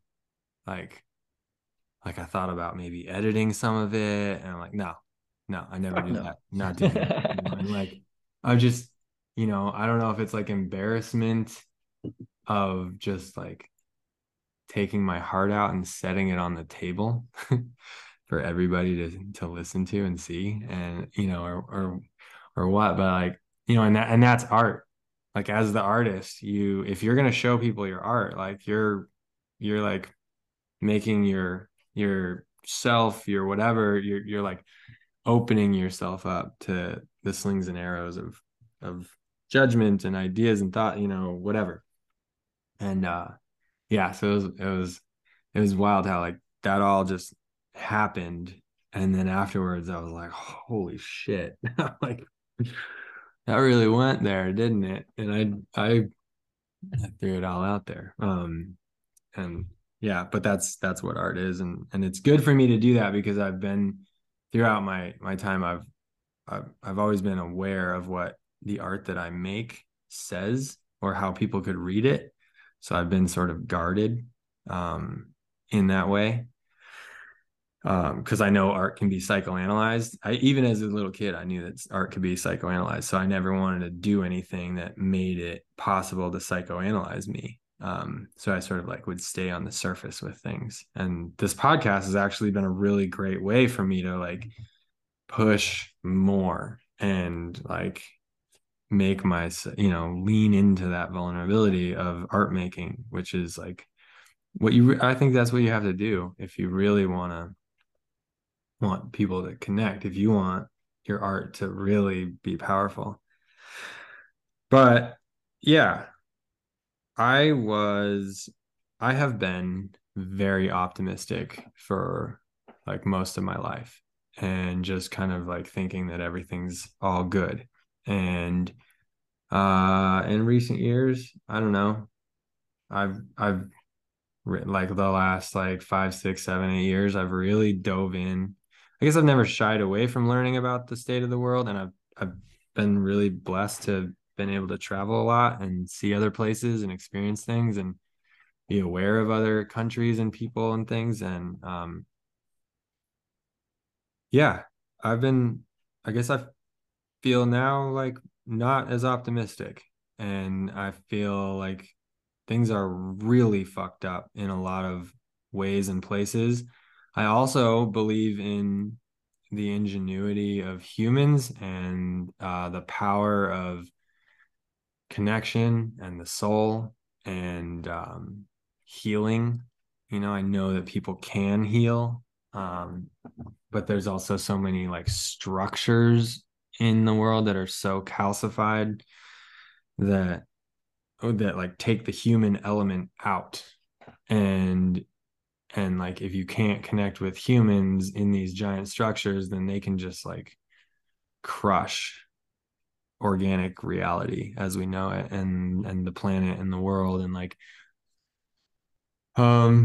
yeah, the loss of biodiversity in the last 150 years is fucking insane. Like the amount of species that have gone extinct is nuts. Maybe we'll be able to stop it, but there's zero evidence that we as a human race are capable of it, let alone like trying to do it.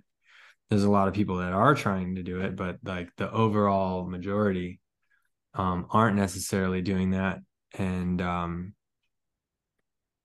yeah, there's like there's this funny paradox of humanity where like we're all individuals and we all might want, you know, the rainforests to stay what they are. We might want CO2 emissions to be cut in half, and or like way majorly curbed. We might not want all these things that are good, but then we're all part of this giant system, and humanity's like the mass of everybody is moving in directions that we can't control. So like you as an individual, you could, live completely off grid, sustainably, all these different things, be going in the right way. You can write books about it, you can do all these things, but like compared to the like 7 billion that aren't doing anything about it, aren't able to do anything about it. I mean, so many people are just trying to like feed their families and keep their house warm.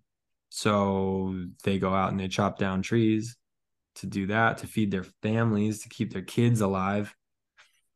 But it's like causing deforestation in Africa. Fuck. What do we do? Like people have needs. And so, like what do we do about the homeless problem? That Kisa Johnson on her podcast, we talked about like the wicked problems. Wicked problems are these like problems that are fucking huge and they're super dynamic. And like, what do we do? Like somebody's got to do something. If nobody does anything, then it's like we're in like a freight train going off a cliff. So we all have to do something, but nobody can really do like, everyone who's trying in their different ways, they're running into the structures that are, and they're being, challenged by that. Like corporate greed is a major problem, and it's like causing a lot of, I'm still optimistic that maybe, corporations that have fucked so much shit up through like pollution and like all these different things, maybe those corporations are going to have the realization that if everything's all fucked up and unstable, it's not going to be good for business. So then it's in their best interest to save the world. I think like that would be a sweet little ironic twist that, No humans, no people to buy shit. right. If the whole world is thrown off balance, then it's all fucked up. I heard a really cool podcast the other day on the Daily that I think it's the Prime Minister or someone from Barbados is working with an economics this like badass in economics who like spent their time in England, and like anyway, they came up with this idea. Okay, so in like the Caribbean, storms are getting bigger and they're more often every year. So these little tiny countries are getting destroyed, and then they have to take out loans from the World Bank to fix shit. But there's like these stipulations in all the loans because the loan structure was created in like 1945 after World War II. So the loan structure is kind of set up. It's not set up for what's going on right now. So those countries have to decide between paying the loans back or helping their citizens of their country. And so they're poor countries anyway. They don't have a big GDP, so they're not generating a lot of revenue, income, all the things. So, and I'm not an economist here, by the way, but so they're just like getting battered by these, or by these big storms, and then they have to take loans, but then they get buried by the loans, and then they're just like fucked. And so what do they even do? And no big countries want to listen, even though the big countries are the ones that have created the situation. We, the United States, have created a huge amount of the CO2 in the fucking air, like everything. And no one's going to listen to Barbados. If you take all the Caribbean and add up all the numbers, it's less than 1% of the world population. So no one's going to listen to that, and they don't want to give a handout.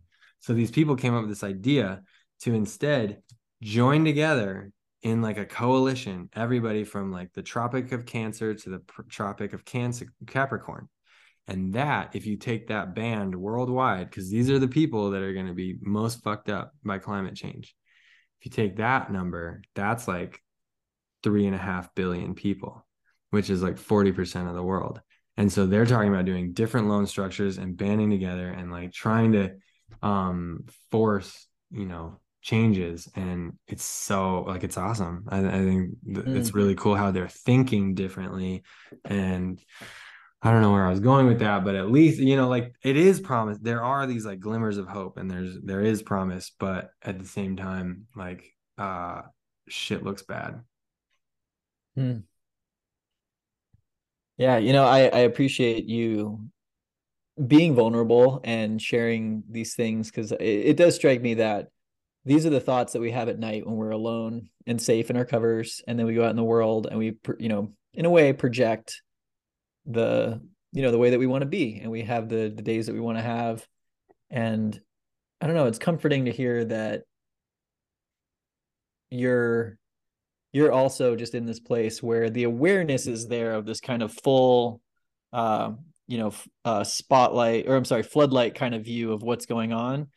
But as a person, your focus is on the relationships that you have to nurture, your self-love, the things that you have direct impact over.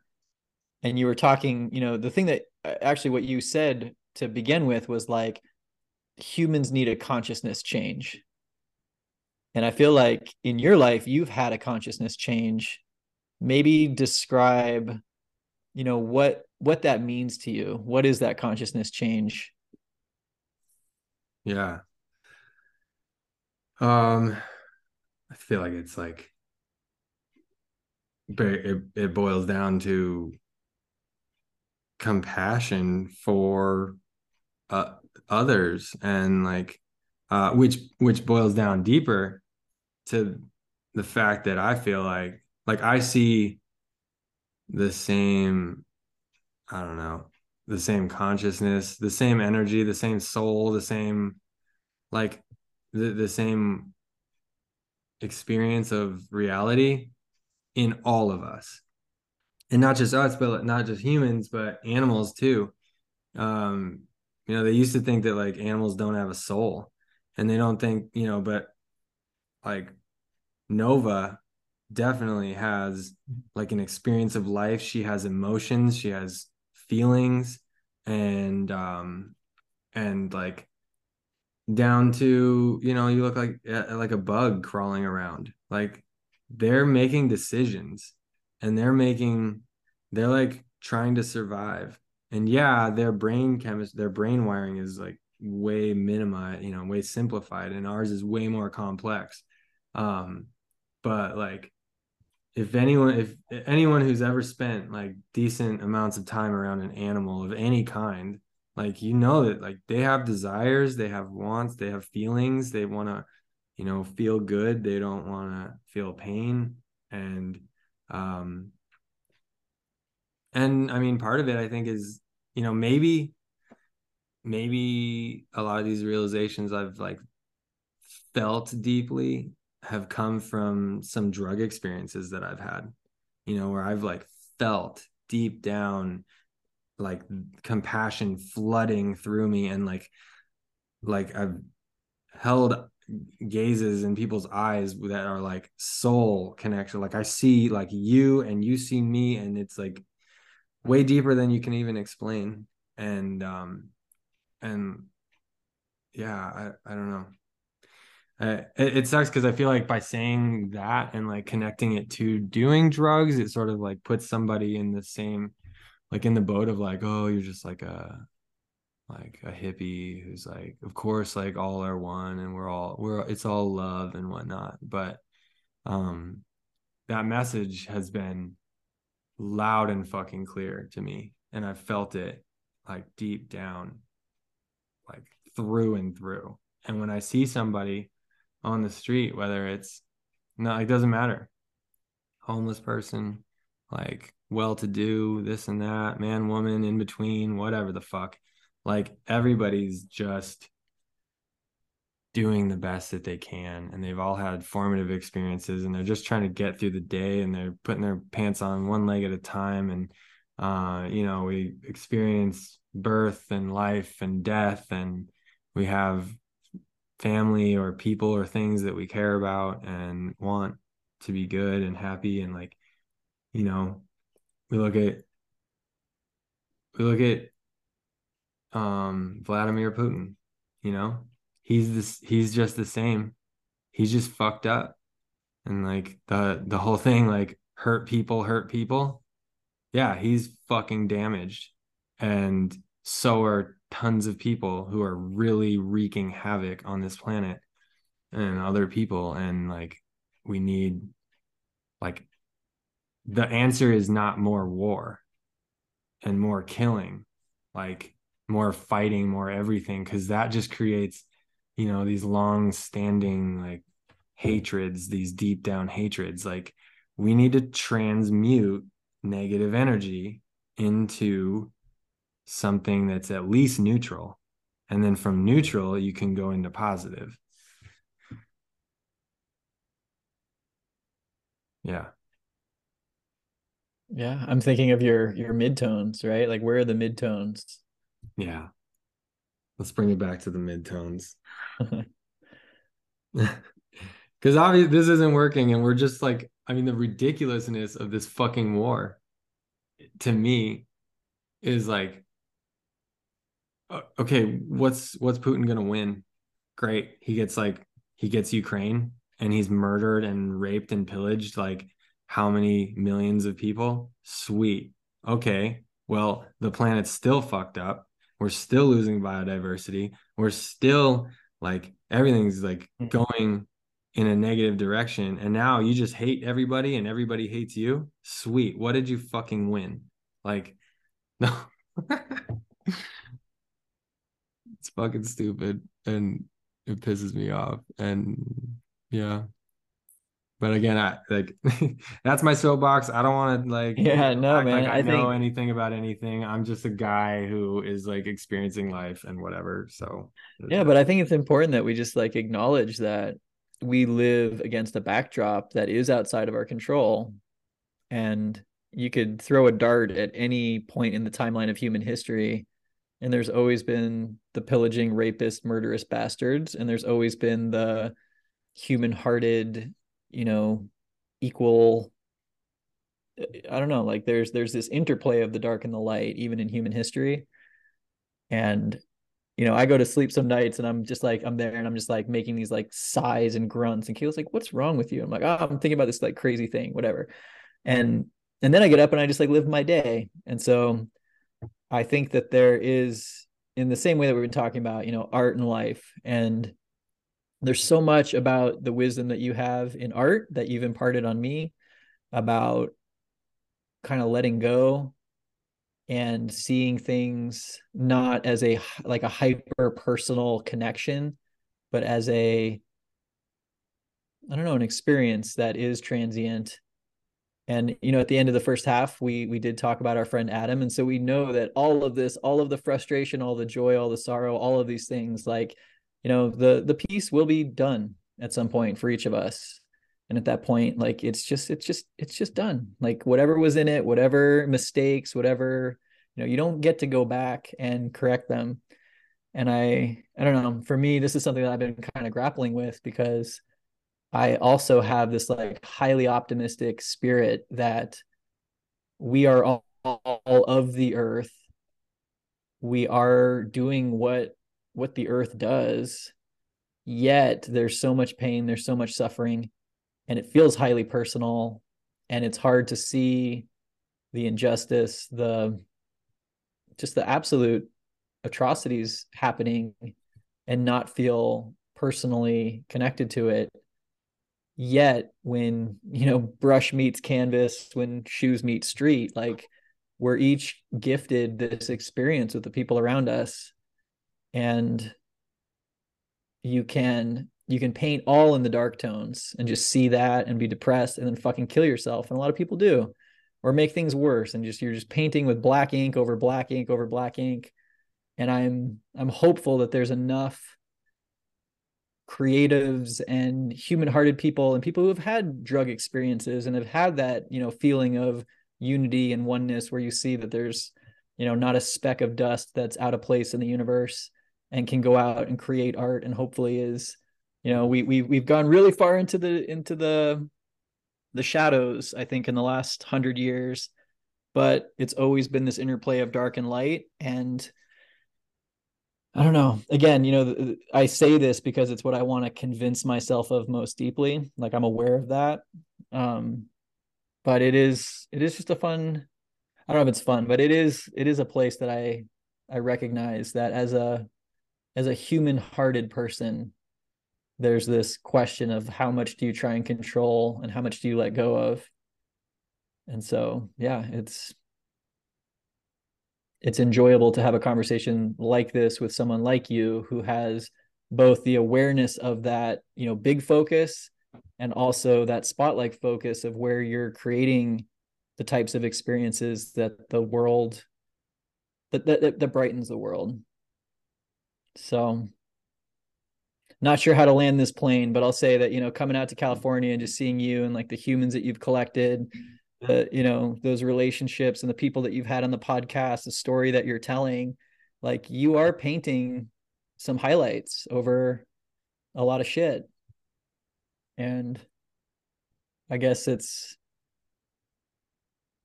kind of the beauty of life, is that there are enough different people to round out the composition that when it's all said and done, like, may not be perfect, may not be what we wanted or hoped for, but it's at least in some sort of balance.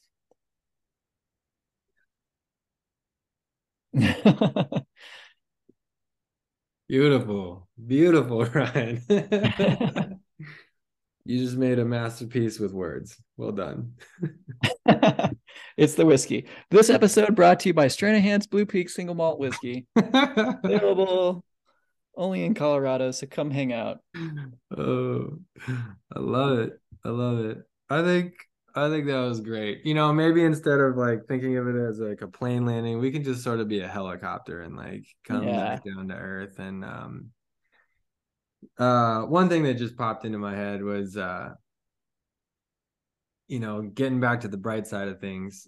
The previous episode that I released before this one was with your sweet little daughter, Hadley. You haven't released it yet, though, have you? No, Yeah. not at the point of this recording, Oh, yeah, but yeah. I'm going to record, or I'm going to release it in the next couple of days. And then this one that we're doing will be released like a week later. And dude, that was fun. That was so much fun. I'm so glad that you got to have that experience, and I can't wait to hear what was said, because we just like gave her the microphone and we like left her alone. So Dude, talk about flow state. She was just like, it was so funny because she was like kind of buttoned up for a little bit, trying to be like, answer the questions right. And then after a little while, I think she got kind of bored and then got goofy. And then she was just like, it was like doing an interview with a butterfly. Like, it was so awesome. And she'd be talking about one thing and then like bounce across the room to the other side and be like, oh, and then this, and then like, and it was just like, it was so perfect. It was exactly what it should have been. that's awesome. And yeah, like, I like that segue, because having children, it shows you so clearly how cyclical the human experience is. And it's amazing to me that children can be born into affluence in a penthouse or on a trash heap. And there's something about the human spirit that will just show up and fucking throw down and just play. And even when there's structure, even when there's oppression, even when there's all of these things, like the next generation like starts over with that playfulness and that like imagination. And when I see Hadley, like, yeah, she's just here to express whatever it is that is beyond our ability to define it. And I know over time, like, more is going to be put on her and she's going to kind of find her way into adulthood. But like, that's that renewing process that humans have always had, that have endured the fall of Rome, that have endured ice ages and famines and plagues and all of this shit. And like each generation bounces back with this just artistic fire. Right. And I don't know, it's hopeful. It is hopeful. And that's like where we can really like feel that optimism that like it's a continually renewing energy source of like the human spirit. Kids are not born racist. Kids are not born like any kind of phobic, any kind of anything. Like they just are. And so like we can, you know, as like these as I don't know, if like negative elements in humanity can just die off and not be renewed, and we like then the youth and like kids will be coming in, and like there's just that innocence, that purity, like so yeah, that's kids are like definitely an optimistic bright Mm. spot to everything. It reminds me of again, there's so many things that I like quote that I don't actually have direct knowledge of, but like I heard something about it and then it was meaningful to me. So there's this thing from Nietzsche that I haven't read, but I think it's called the transformation of the spirit. And it talks about how as we grow, we kind of move through these different animals. And when you're young, you're like a camel, and it's about like shouldering this load. And society is like putting all of these expectations on you, and you kind of like grow strong under that load. And the heavier the load, the more stronger the lion that you eventually transform into. And then that lion goes out, and its job is to like kill this dragon. And that dragon, on every scale of the dragon, is a thou shalt. And it's like the whole structure of society that's telling you like who you are, who you're supposed to be, like what the system is, like that conformity principle. And the lion goes out and kills the dragon eventually, and then in a way like becomes that next dragon, becomes that next system. But there's always the camels coming up, and there's the dragons. And so I don't know, I see, as we talk about in Colorado here, we just passed a bunch of legislation about psychedelics and access for adults. And, I have friends that are actually taking trainings in psychedelic therapy. And it's not a silver bullet by any stretch, but it feels like the kind of cycling of humans is that there becomes these rigid structures, those dragons, those thou shalts. And it's like a time of energy. And the United States kicked ass for 50, 60 years and created all of this, I don't know, new patterns and form. But eventually it becomes stale and stagnant, and it has to be kind of rebelled against in a way. And so there's like that, in the 60s there was a whole revolution that kind of happened. And then I feel like today there's another type of revolution that's happening in the minds of more and more people, and it's messy and it's dynamic, and it's it's really unstructured. And those will eventually create the next structures, but it seems kind of built into the human happening that it's not a coincidence that all of these substances and experiences are kind of showing up right when those old structures are really threatening our existence. Yeah. Yeah. Totally. And that's when like a lot of plants show up, like Haley's an herbalist. I've learned a lot about Mm. herbalism and plants and things. And like there are all these plants that will grow when the soil is polluted. Mushrooms will grow when there's like an oil spill, and they will transmute that oil and then the mess, and then like process it. They process like decay and then like bring it back to becoming good again. It's like a process of renewal and health. And yeah, like that is definitely, when you zoom out and you look at it metaphorically, like this whole shit is fucked up, and there's a lot of things are decaying and need to be renewed in a new, fresh way. Yeah, one of my favorite movies is I Heart Huckabees. Yeah. Yeah, and there's a great Right. line there where he says, "No manure, no magic." And it's so funny that magic mushrooms grow on cow shit. Right. And in a way, like I think Kayla and I were having this conversation that like in a way, like, yeah, things are so fucked up, but there's so much beauty that is like blossoming from that shit pile.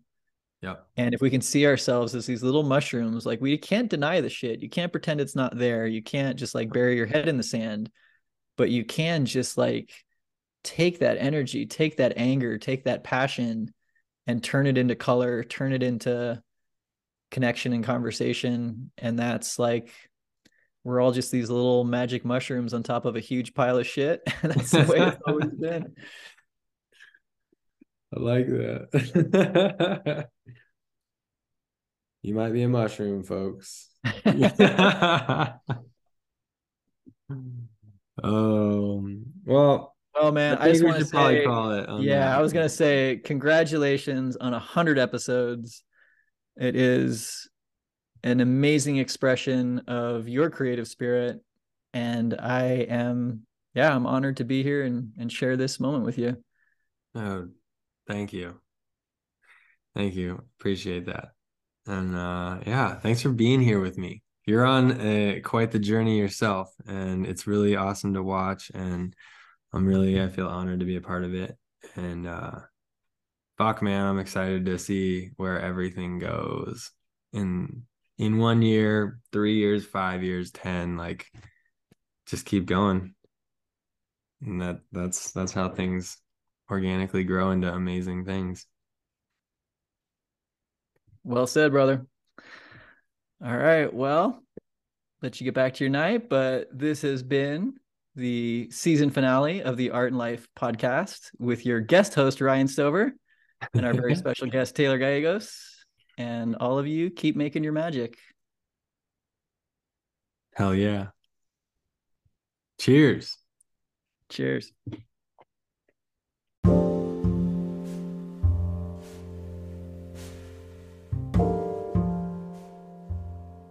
Well, that, my friends, was the season finale for season 3 of the Art and Life podcast with Taylor Gallegos.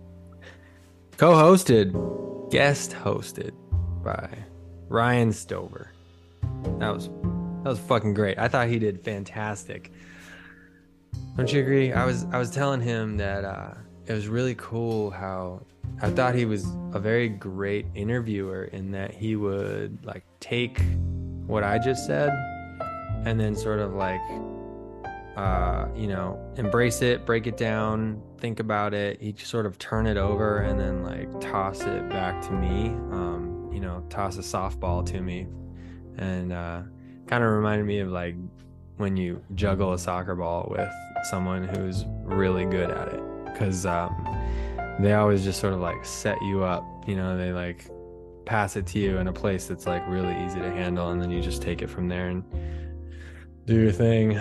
So that was great job, Ryan. Thanks, man.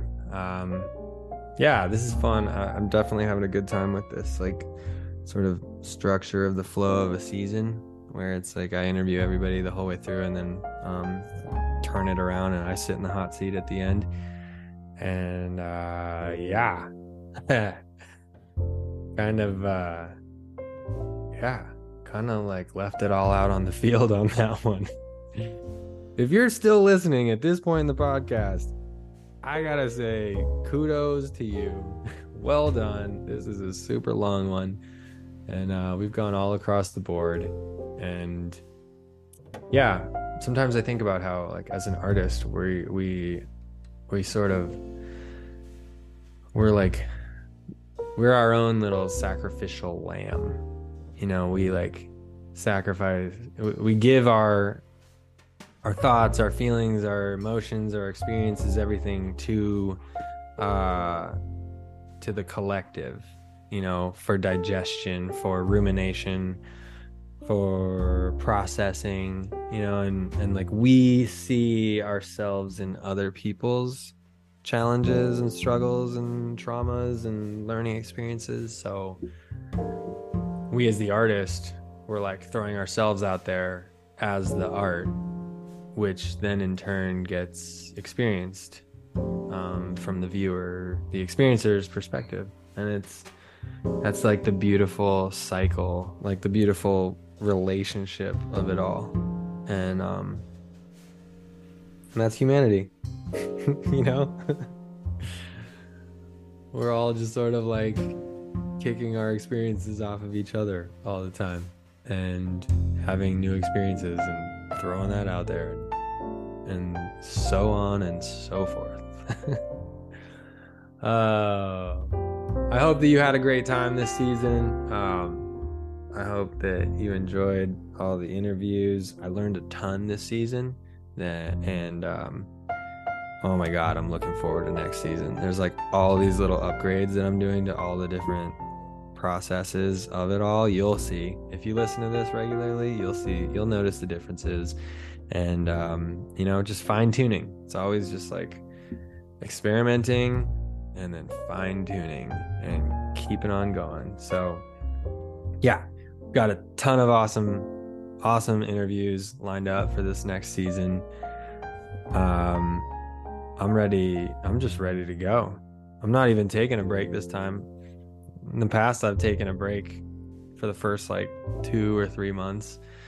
I'm not doing that. I'm just going right in. January, we're going to start incorporating some live interviews in front of a studio audience. That's going to be awesome. I'm looking at expanding in like, well, in all sorts of ways. I'm not going to tell you about it because I don't want to tell you about it right now. You're just going to have to follow along and find out. And yeah.